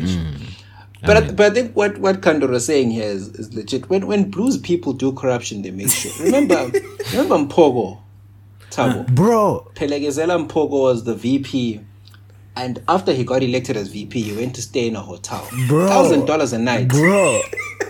He wasn't staying there like for a bit. He was living there. Like where it's like, bro, were you homeless before you were vice president? Like, what are you trying to? And that man was VP for like what, 3-4 years? Yeah, he was VP for quite a bit. But the impact, he was like, yo, I'm here to catch up. I'm here for a good time, not a long time. I'm here to, like, man. And do you know the craziest thing about Obet's story that's always fascinating to me is that he's the guy who actually blew the whistle on that whole Willowgate scandal issue. Because he wasn't eating. Yeah, it's like, and he didn't understand it back then. Like, this is the 1980s, like, prefect tendencies. Like, man, I'm the good guy. And then he saw nothing happen to the guys. Was like, That's how it is. You can't have other people eating, and then when you're looking from the outside of the window, you're like, check. Let's blow the whistle on this whole thing. But let's see, what do we have here? I had forgotten to even signal, but yeah, we're in the rundown, guys. The rundown is that section of the show where we're going to run through some topics that again don't need too much time spent on, but they had to be mentioned. They made it onto the show. Right. So so after this heat streak thing, we're going to take now we're shifting into the relationships part, right. The hanky panky part of the show. So I was listening to a podcast, and they talked about this thing where they had these two girls on. I was listening to Brilliant Idiots. I don't know if you listen to Brilliant Idiots, but it's one of my favorite podcasts. And these girls on the podcast were talking about how like and I'm paraphrasing, basically, if they know a guy who gives like bomb head, they would recommend the guy to a friend. Like, bruh, this guy's head game is fire. You know, you should deal with him. What? And in my mind, I was just like, is that a thing that happens? Is that a normal thing? Because I've had it happen to me once in my life when I was in college. I had a friend of mine who literally would come to me and he was like, hey, yo, dog. I'm like, what's up? You trying to get some head? I'm like, wait, what are you talking about? He's like, listen. So-and-so, listen, dog, that head game is fire, bro. And I'm like, okay, but like, how am I? It's not like I'm just going to show up and be like, hey, chief, let's go. Like this, you know, clearly if you scooped, it's because she's into you and all this other stuff, right? It's not a transactional thing. But the way that he would religiously speak about different girls was in a way that it's just, you just show up and you'd recommend with ours for anybody, you know. And then when these girls mentioned this about certain guys on that podcast, I was like, is this really a thing? You know, so I wanted to find out from you guys. Is that a, you know, is that a conversation that you've been exposed to? It doesn't have to be head, it could be sex, it could be whatever. Where guys are like, they chief go there and yeah, it's lit. I've never had a referral. It just means I need to review the friends that I keep. I mean, no, I don't. Man, I think like you. I don't know whether it was offline where you said this type of way. You said like as a Zimbabwean that home training just kicks in. Yeah. Like I think Americans, it goes without saying, are just a different kind of wild. Yeah. Right? The things that they have standardized is just, I think the thing that's more common for us, like I think, I'm sorry if I'm speaking or assuming things for you, but like in the cultures that we've grown up, whether you're Shona or Ndebele, it's not really direct referrals, but, you know, guys will refer to somebody as a freak. Right? Like, guys will say like, oh man, she's a, and I think it's almost like subconscious. You also want like, let me see for myself. I would actually say a lot of that comes from not in an act of referral. Of flexing. Hey guys, like, you won't believe what I'm eating. Exactly. It's So not Uguti, I want you to eat too. It's definitely not. It's definitely so many friendships get lost because of that. But it's like I not the problem becomes when certain people are your friends and they're like, so hold on. So what you guys are saying is you are definitely not inviting the mandem to chow ass by your pinak. Hell no. Why? It's like, man, the mealy meal I have is okay for me. You know, I've measured and it can only feed me if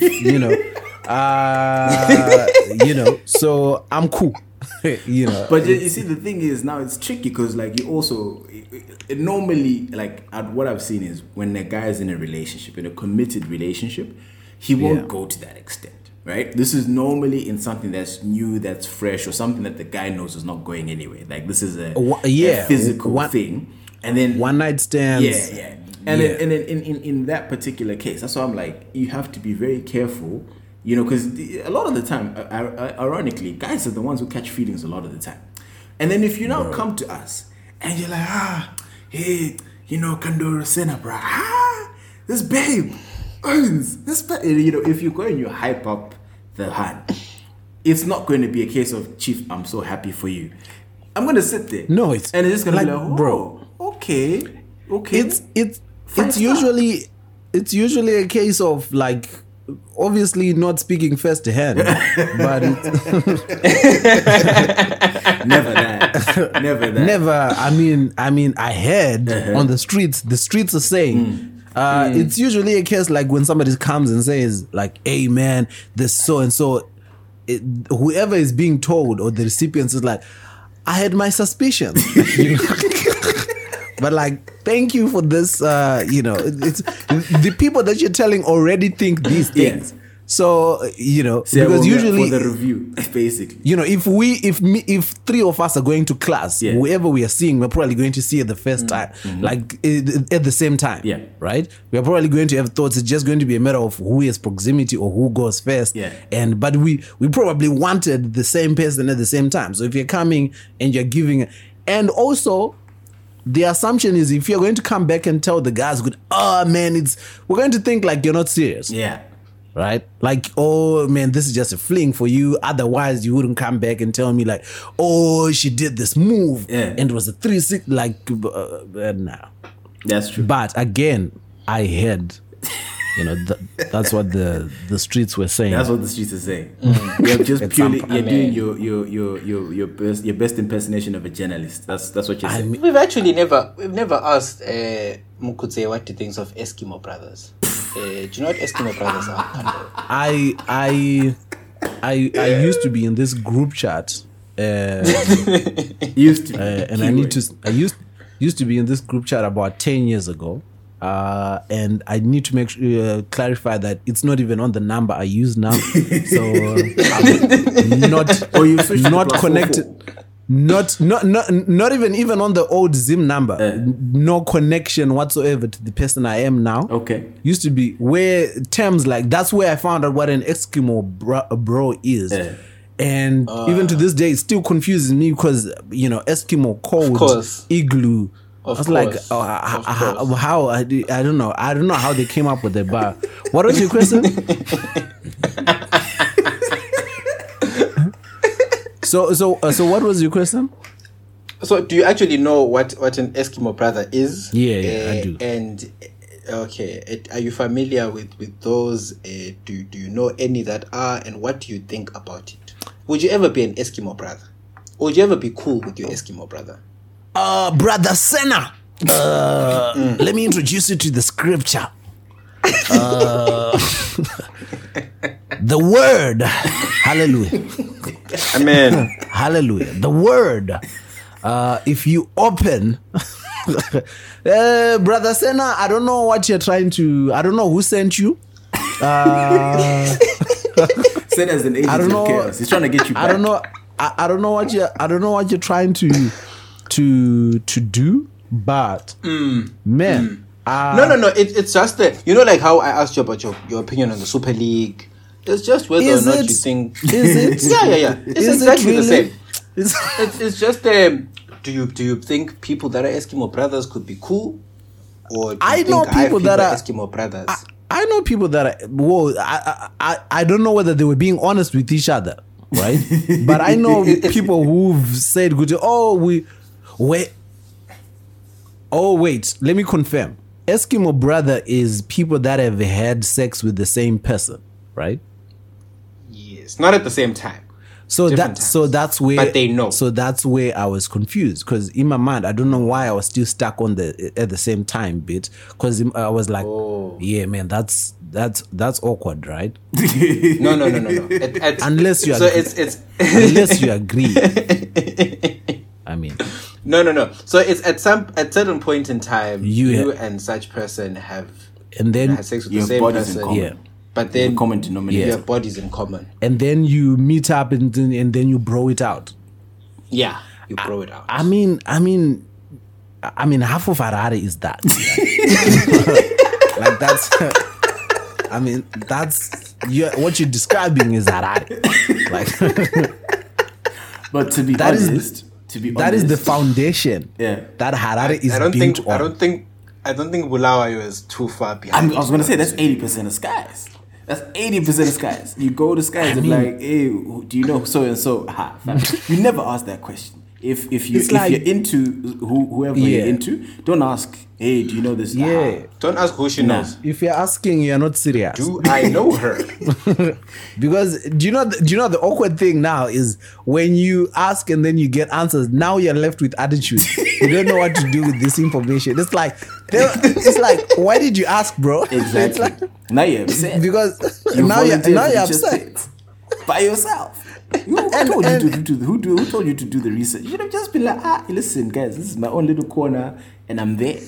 Leave. Stay there. it's such a terrible negotiating position because it's like, why are you upset? Me and you are not, because do you know how as guys, before we ask somebody out, we're trying to play it cool, right? But now you're in a position where you have to be upset because of this information that you, which betrays the fact that you feel certain things about this person. Yeah. Now the power dynamic has shifted because she's like, why are you upset, bro? Like, I mean, and I was just saying. Niggas are bare rude. The way they'll explain it to you will probably be even worse than the actual situation. And then you're going to make your heart break. No, niggas will actively break your heart. But quick question. Before we move on to the next thing. Are you the type of guy, if you were in a new relationship, do you ask for body counts? No, that's just childish. That's just childish, bro. Because what are you? Do you want to send them gifts? What do you want to do? Are you adding them to a Christmas shop? Or like, what is the point? It's again another conversation that's just going to lead into, because whatever number you get, you're not going to believe it. Yeah. Whether it's little, you're not going to like it. Yeah. Whether it's 3 or whether it's 15. Right? If you get 3, you're going to think she's lying. Right? If you get 15, you're going to think, even if you probably have a higher number, you're going to think, you know. So it's a conversation that leads to nothing. I've never been a fan of those. It's not worth having that conversation. Nah, I've never been a fan of those conversations. I don't think I've actually ever had a conversation with anyone about body count. Okay. I mean, I don't think anyone should ask that thing. You just, like we always say, you're just asking. Ahan will tell you the truth and you just be shook. You like, now the relationship must end because, you know, you clearly can't take it anymore. But and it hasn't even started. Exactly. It hasn't even started. But what to you, if you, again, same scenario, you're on the date, what are your top 2 or 3 absolute deal breakers? If the girl says or does this thing on a date, you're like, I'm sorry, but I can't do this anymore. If a girl can't dance, really, dancing is a big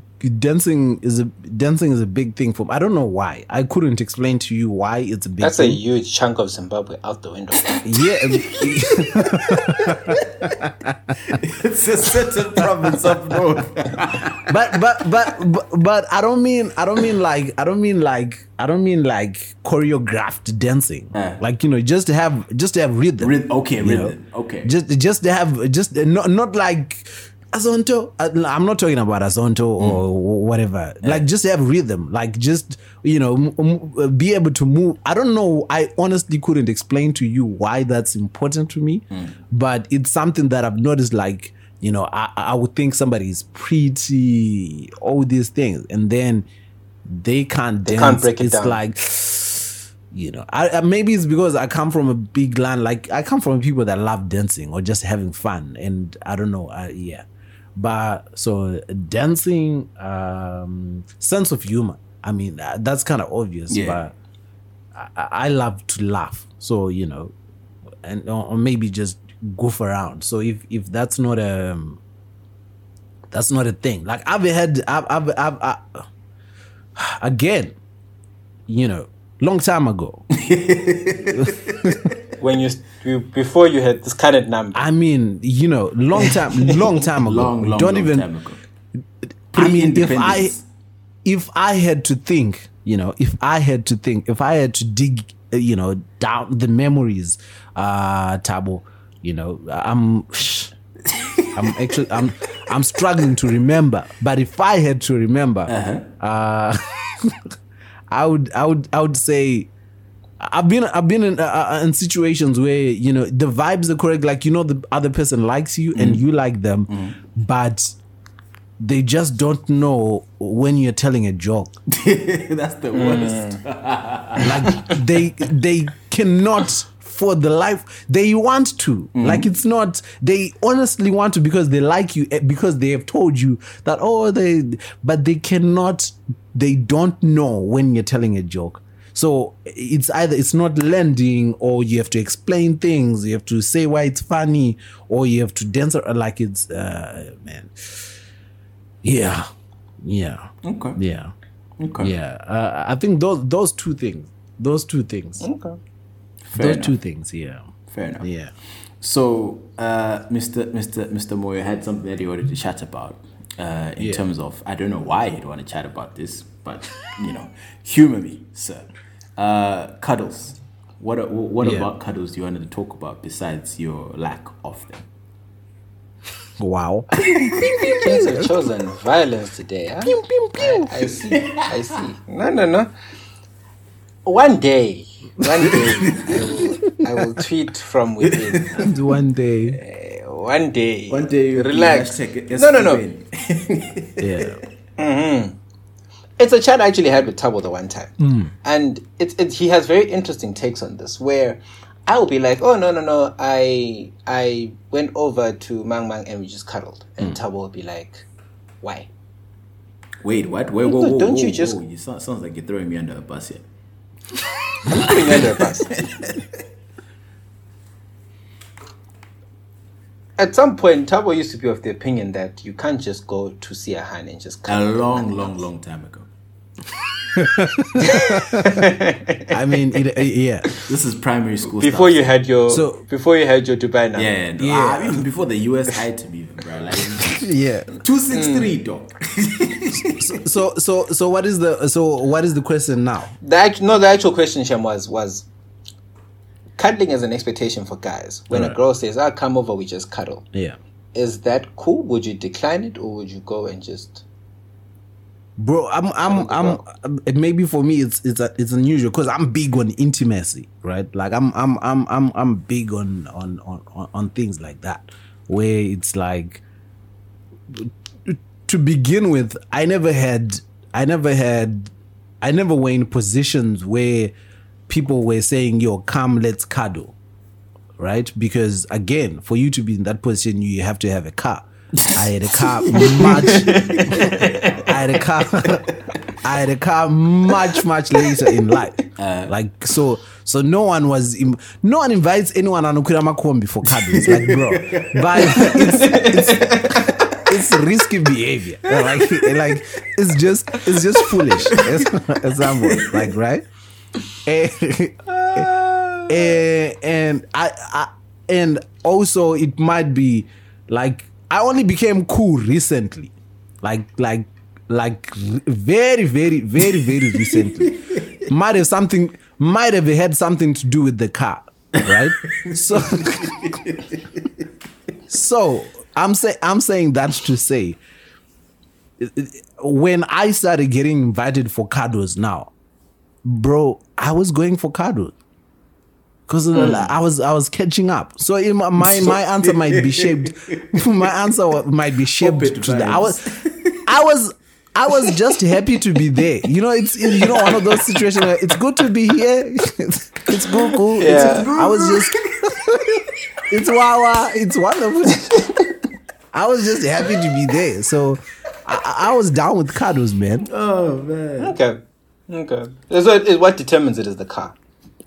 Whether or not you have a car is very important, bro. Like there's certain things that, do you know, Kuti, for somebody to I think the level of intimacy involved in inviting somebody for cuddles, especially on the part of a woman, right?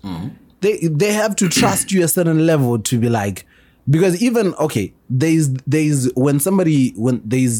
it's almost like in popular culture has been broken down into two, right? Either she's inviting you for cuddles because home training has kicked in and she doesn't want to say, come, let's have sex, right? Or she is saying, come, let's have cuddles, right? But in both instances where this woman is outrightly inviting you, wait, are these people in a relationship or they are not? Are they in a, these are just... Not. They are not in a relationship, right? Right. She could have invited anybody else. Right? She could have invited anybody else. And for women, especially in the climate that we're living in, this person trusts you implicitly to say, like, yo, come spend the night with me. Whatever we're doing, come spend the night with me. So I was just happy to be there. You know, I feel chosen. Like I'm the one. Like currently on these log standings, it is me. Super Leagues. I'm the one. I'm here. It's so, man. I if you had asked me those days, bro, I would have. I could tell you a story, but it would sound bro. A car is important. Now I want to hear that story. Tune us the story. No, the now story. We need to know the story. Bro, have you ever been in a situation whereby somebody says, let's meet up a certain place, and then you get there, and then after you hug, they ask you, oh, where did you park?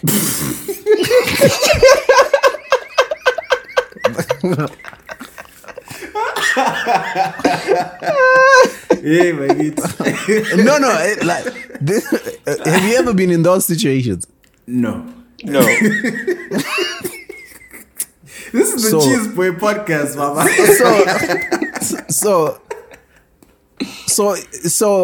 But you already know what happens next, right? Yeah. Whatever was supposed to happen is not going to happen. It's not happening, right? So I'm trying to show you the importance of a car, because you know, with a car, more than just being a mode of transport, there's options. You have options. Like there's certain things that you can't do if you are going there in a combi. Like in a combi, you can't take a girl to Chicken Inn, right? You can't with a straight face say, babe, let's go. Like as a 25-year-old or 25 and older, not these youngings who are still, in high school. You can do that. Yeah. Nobody cares because you're still But as a 25-year-old going up, you can't with a straight face say, babe, let's go to Chicken Inn and sit inside Chicken Inn or Chicken Slice or whatever. But if you have a car, you can take that person to Chicken Inn because you're buying from the drive-through. Mm-hmm. It's a different kind of thing. It's like, oh, we're driving through Chicken Inn. Yeah. You know, when you have a car, you can tell a babe like, yo, I was passing through your ends. Bro, you're not passing through my ends at 10 p.m. But when you are in a combi, you have to calculate, snap, the cutoff time for these macombis is 9:30, so I can't be wilding out. Like it's going to be voice notes from here on out. I remember this same situation. There was I think back in 2015, 16. There was a girl that I really, really liked, and man, boy, was I broke. This comedy thing was just starting out, and blah blah blah. She texts me. I'm over there, Kugeto, Kwedu. I haven't moved out. This, like, things are just starting to click. I'm starting to upload things on YouTube. Mm. And she hits me up. She's like, yo, man, I'm home alone tonight. Come through. Yeah. Right?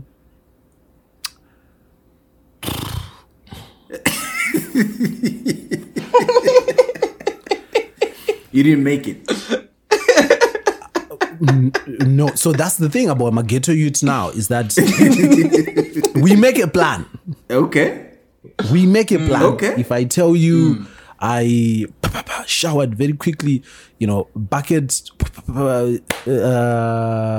in my combi straight to town, got another combi. This is what time?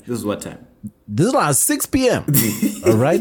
This is combis are running out. This is like 6 p.m. No, but in my mind, I'm thinking I'm not coming back. So it's okay. I can get one way. It's one way. Why? So I get on the combi, get the second combi to where she's at. So it was even a 2 combi mission, bro. Hey. I'm telling you. I get there, and I couldn't tell you what I expected to happen, but I think even she knew my situation, but I don't think it dawned on her until I got there, right? Because when I got there, it seemed like she had forgotten. Like we spent the whole night outside. We're talking like we were outside the house, outside the jura hall of the house. We hung out outside the house. I didn't even have a jazz because I assumed I wasn't even let inside the house. That's like what? I wasn't let inside the house. How? Because I think it dawned on her, like, and in her mind, she came back to her senses. She was like, I can't do this to myself. You know. Wait. So my sister was home alone. Yes. My sister was home alone, and she didn't let you into. So you pulled her. Did she see you? Was it one of those issues where the combi drives past the gate and you're like, right, short left? Let's focus on the positives. The positives are we still had a very good night of talking, and you know it was very windy. I tell you guys, it was very and it felt like it got windier. As the night went on. I don't know how, but there seemed to be a bench very close to the house. That's where we were sitting, and I was telling her some of my best jokes, and at no point did she even insinuate or suggest that, you know, even a hot beverage or... So wait, did you at least like maybe shiver? You know, and it's cold, you know? Nothing? I couldn't because do you know where she was pretty smart about this whole situation was she didn't speak about it about how it almost seemed as if I had come up with this idea to visit her randomly. Like she didn't invite me. Wow. Right? So where that whole situation is smart is now I can't bring up the whole going inside or shivering because I have, you know, toxic masculinity has kicked in, and anything I say, I'm trying to protect whatever little thing is happening here so that I can get a next chance. I don't want to insinuate that I'd come with no jersey with the hopes of getting inside the house or whatever. Yeah, so whatever is... You had anticipated being warm through the night. My bro, I had calculated everything. And right now... Because right now, if I insinuate that, it's going to seem like, nigga, you thought? Yeah. What? So, whatever was happening here, I had to be cool with it. Like, it had to look like this is what I thought was going to happen. And, you know, but it was motivation because within a year of that, I bought my first car. So, you know. I mean, stay building niggas, man. God works. So I have one question. Yeah. So seeing as it was in the evening, and obviously combis are finished. Yeah. Where did you sleep? No, we talked until until 4. We're outside until like 4 in the morning. Oh, what, bro? Yeah. We were outside until like 4 in the morning. I also need to say like this, you know, this may or may not be a true story. I don't because I'm realizing now certain things are dawning on me now. Could you know, I might have to answer a few questions after this podcast comes out. So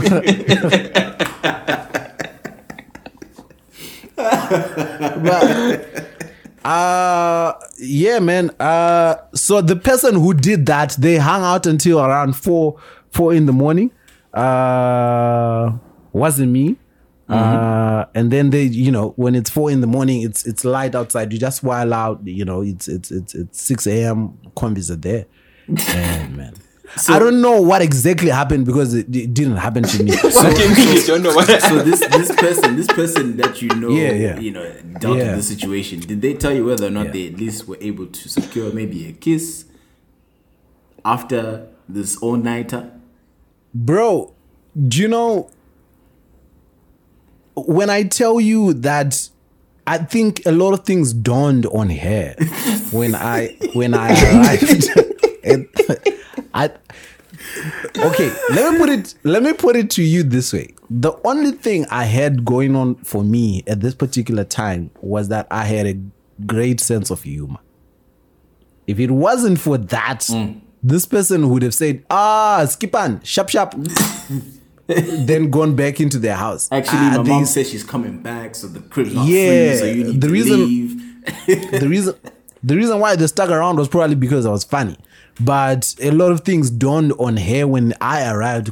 Actually, I don't think I want to kiss this dude, man. Hey. But I feel like to keep you waiting outside the whole night, or to keep not you but that person waiting outside the whole night. That's a bit unreasonable. When I look back, I can't blame them for doing that. Because no. But even if you don't want, you can just be like, you can just sit on the couch and talk there. Bro, having a car is important. Let this be a lesson to anybody listening. Having a car is very important, man. Especially if you're in Zim. Yeah, man. It lubricates things. So last question. Do you still, or do you know if your homie still speaks to said lady? Oh, no, absolutely no. Like, bro, if do you know what? Do you know, I think the reason why I'm confident to talk about these stories now is because my life is far removed from what was happening there. Okay, so you're past the trauma. It's bro, I'm doing well. Even bro, like, I think I think it's unfair for me now to say like I'm doing well because I'm in the UK, so it's kind of like I don't like saying like if you watch my special, there's a part where I say I'm doing well, like when I was still in Zim, like because I was proud of the things. I think part of me was motivated by correcting those little situations that I would see, right? Like, man, I don't ever want to, because I laugh about it now but at the time it's kind of sad, Yeah. Think about it now. I would have cried on my taxi. I mean, no, I would just chalk these things up. I'm a happy-go-lucky guy for the most part. Like things really get me down. If I had foresight, I probably would have stayed at home, which would have been the wise thing. Yeah. Come up with an excuse like, "Hey, man, I know your mom is not at home, but I also can't come." But I was just happy to be there. That's why I went through with it. Also, maybe it makes for a good story in some stand-up or some comedy thing, So content, I win regardless. But some of these things that happened to me, like I caught L's, bro. Like I have L's that are funny now because the situation is different. Yeah. But at the time, there were big L's. There were big L's that somebody different. It's really depressing stuff. But wait, what was your question, Tabo? So I make sure that I'm answering. I don't want to. Does the person now speak to the lady? No, I absolutely don't, because I don't have anything to talk to them about. You're in a different place. But have they tried reaching out to you though? That's another question. What later happened with that person is actually a funny.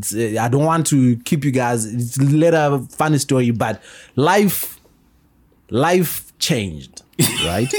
And circumstances changed, and reasons for not wanting to be with somebody like supposedly changed. But as my circumstances changed, I also, like, you know, when you start realizing, like, man, okay, I also like this, like, you know, you start getting like, so I don't speak to them because we honestly don't have anything to talk about, but it's one of those situations where life took us into different spaces, directions. But also, I don't know whether it's more importantly, bro, it would be ridiculous. I'm married. Yeah.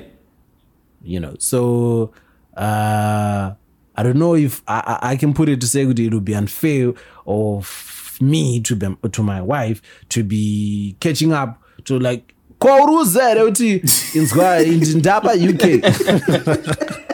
I mean, like, it's. I'm fortunate enough to. I was fortunate enough, right, to start meeting people who, bro. I'm sorry, this is going to sound annoying because it's going to sound unnecessarily profound for no reason. Okay. But I had a lot of insecurities about how I grew up. Right? I had a lot of insecurities about how I grew up and where I grew up and where I came from and all these things. But by God's design, I ended up being in situations where I ended up realizing, like, man, people like me for me, right? People like me for what I bring, or because so it doesn't matter, because I would end up being in situations where I would have to lie, like, because I went to Rhodes University on a scholarship, though, right? So, but when you're at school, nobody knows that you are there on a scholarship, right? So you're there with kids whose parents are ministers and whatever. And when people are talking about where they stay back home, I'm forced to lie about where we stay in the Wara Wara, right? Yeah. To maintain, because nobody's, at the time, I'm thinking, I'm here anyway. Nobody's going to put together that, oh, this is a scholarship kid and blah, blah, blah. Yeah. Right? But all those insecurities were eating me inside, because I would have to maintain these lies, and they became elaborate, and they were just nonsensical lies. Then later on, when I found out that, you know, I really want to do this comedy thing, I started readjusting my life and, you know, learning more about myself and the kind of person I am. And by the time, obviously your background informs who you are. Yeah. So you can tap into that for comedy. Yeah. So I started being confident in what I brought to the table, right? As in me, as in Mukudze, and then I started shedding off this life. If I tell you how free my life, because I used to think, like, we're joking about it now, but I used to think like I would have to get a car for people to take me seriously. But it wasn't, people still didn't take me seriously when I had a car, right? When I met my wife, I still didn't have a car, right? When I met her as a person, and she didn't like me because she just saw me one day. She just saw me that day, and I saw her that day, and that mutual like began because of what we saw on the day. So, you know, but luckily, at that time, I had started getting confident in who I was as a person and the things that the things that mattered to me. So this is me saying it's not so much that my life now is based on how well things became for me or how much simpler, but it just could, I realized, like, the things that I used to think were important were really weren't as important. I think that's what contributed to maybe things going the way they started going for me. Yeah. And it's important. Like, I think you've done really well for yourself in terms of comedy. Thank you. Dorothea FM, Ras Dorothea. I like those clips. They're really dope. Thanks, bro. So coming from that, I think it's really, really amazing how much you've grown into a successful person.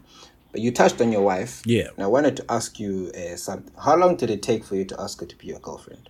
About 3 months. We met it Unplugged. Okay. Yeah, she was home for the December holidays, and then we met Unplugged. Then we danced, and I was like, You're like, oh, this girl can dance, my type of thing.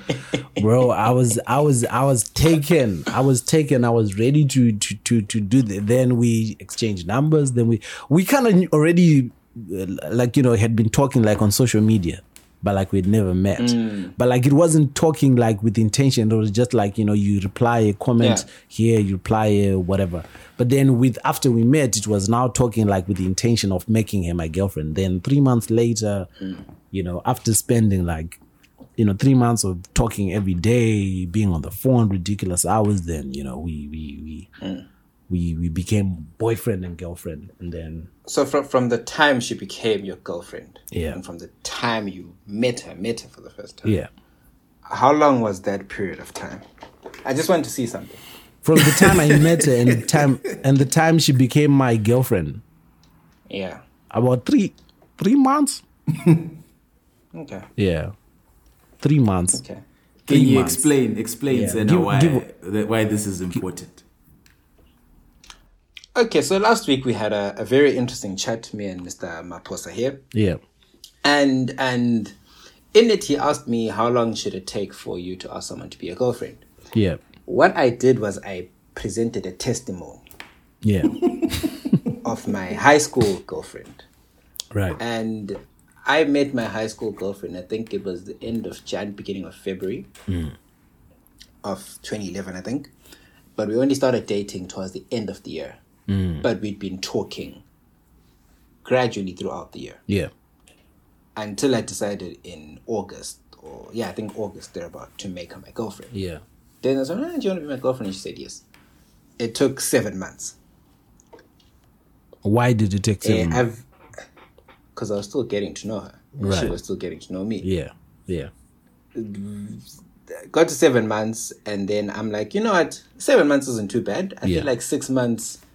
I said it last week that 6 months should be the average, the standard. Like, 6 months is fine. Getting to know someone, and then deciding whether or not to make them your girlfriend. You get to know them, you talk to them, see what they like, what they don't like, where they stand on key issues. Are they pros on the PF and antis on the PF? You see these little things, right?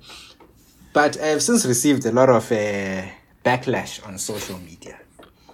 On the 6 Foot Weights account. What are people saying? People are saying 6 months is too long. 7. First, it started with Tabo and other people that listened, but Nat from Girl in Skies was like, it's witchcraft. And then she says, you'll be waiting 6 months. Why is it 6 months? So I felt like 6 months is pretty cool. Like, I think when you first meet someone, 6 months is a pretty reasonable period in time within which to wait to make them your girlfriend. I mean, I get it, but at the same time, I agree that it's too long. Like, because because the times are just different. I think for us, it was 3 months because you really have, especially if it's long distance, right? You have to give yourselves times to know each other and actually try to get all seasons of a person, like when they're happy, when they're sad, when they're depressed. Quick question.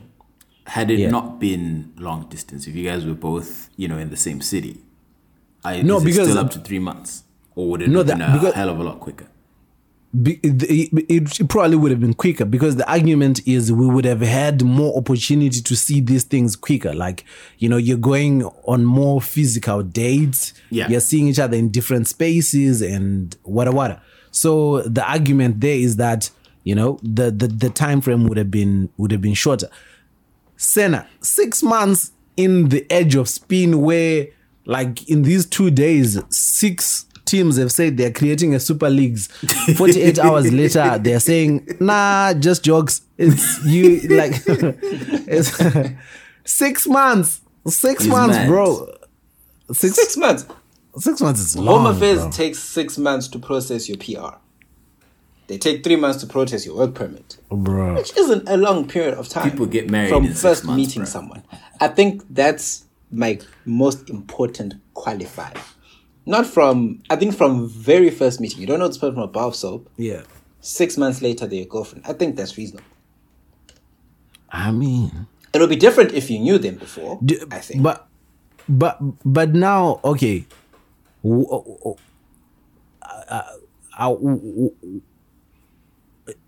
they know Kuti they are interviewing during these 6 months? Like, is that agreed upon the two parties, or is the other person allowed to, while you're figuring out whether you want to make them your girlfriend, what are they meant to be doing? Interviewing. Let's say they're interviewing. Because if once we start going into maybe they are, maybe they're not, then we start saying maybe it's a certain period of time, there's ambiguity. But let's say they're interviewing. Busy digging your grave. So we are saying both of you want to be in this relationship and you're both taking your time. I mean, guys, you're already dating. If you agree that if you're agreeing that you both want to be in a relationship but you're figuring things out, that's what the relationship is. Yeah. Because at the end of 6 months, you're supposed to be meeting elders. What? What? Okay, called after 6 months. Right? No, because the thing is this, Senna, like there is no great mystery to relationships, right? Once you figure out that you like each other and you want to be together, there's nothing else that needs to be figured out. Hallelujah. So after 6 months, what else are you doing? Amen. Like if you've agreed and you've made it out of the 6 months, you can't say, okay, now we are starting the relationship. What else are you going to be doing differently? Exactly my point. But there's the title now. Now it's like official. Now we're putting a rubber stamp. Now we're actually doing it. Just because ultimately, if you rush into it, Yeah. that could do more damage than good. bro, And damage in the sense that now when you now need to break up with that person. Lawyers need to be involved if you're breaking up with a girlfriend. Like, it's not that deep. You guys didn't sign any contracts. You were not ordained No, it is deep. before God. It's not that deep. Someone gets hurt. bro. Okay. Someone gets hurt. If somebody is going to get hurt, they're going to get hurt 3 weeks into the relationship, 1 year. It doesn't have. Do you know you could spend 6 months with the person and say, okay, we're starting. Then next weekend you find out they have a snake. Then what? Then you break up with them. Then it's easier. No, because easier. if you tell somebody that we are going to be doing this for 6 months, then I'm going to create a top tier personality for you for these 6 months. You can't maintain it for a whole 6 months. Oh, you can. Then, do you know when he said I'm not being naive. When he said Chelsea earlier on, I used to support Chelsea, when I was in university. Why? Because of women. Bro, like I was a staunch Chelsea supporter. Bro, the things that I've done just to impress women. Bro, it's ridiculous. It's ridiculous. I committed to this Chelsea lie for 3-4 years. People are confused on Twitter now when they see me saying De Gea. They're like, what? I think there's actually somebody who doesn't like, and it's bro. 6 months is light work. Like it's light work. Which is why I'm saying it is light work. If 6 months is light work, then surely 6 months to make a decision is reasonable. That's the point to count that is, if somebody is going to lie to you, they're going to lie to you regardless of whether you put a time frame to it. They're going to lie to you. So you might as well just, because after the 6 months, if you're saying, we'll then put titles. No, just say, oh, babe, we're not cowards anymore. It's not really that you're putting titles, because what you've been doing is just like being in love in safety. What is it called? Yeah. You have a parachute. Yeah. People are trying to be safe. Like, I can walk away from this. Mm-hmm. Like, just go full throttle. It's like, he wasn't really my boyfriend anyway. Shut up. Bro. Yeah. Shut up, man. Like for. You're still going to be hurt after those 6 months. Even if she wasn't your girlfriend, you're still going to feel those same emotions. Your brain doesn't go, oh no, but she wasn't your girlfriend, so, we move. No. You're going to be cut. You're going to be cut. I get that.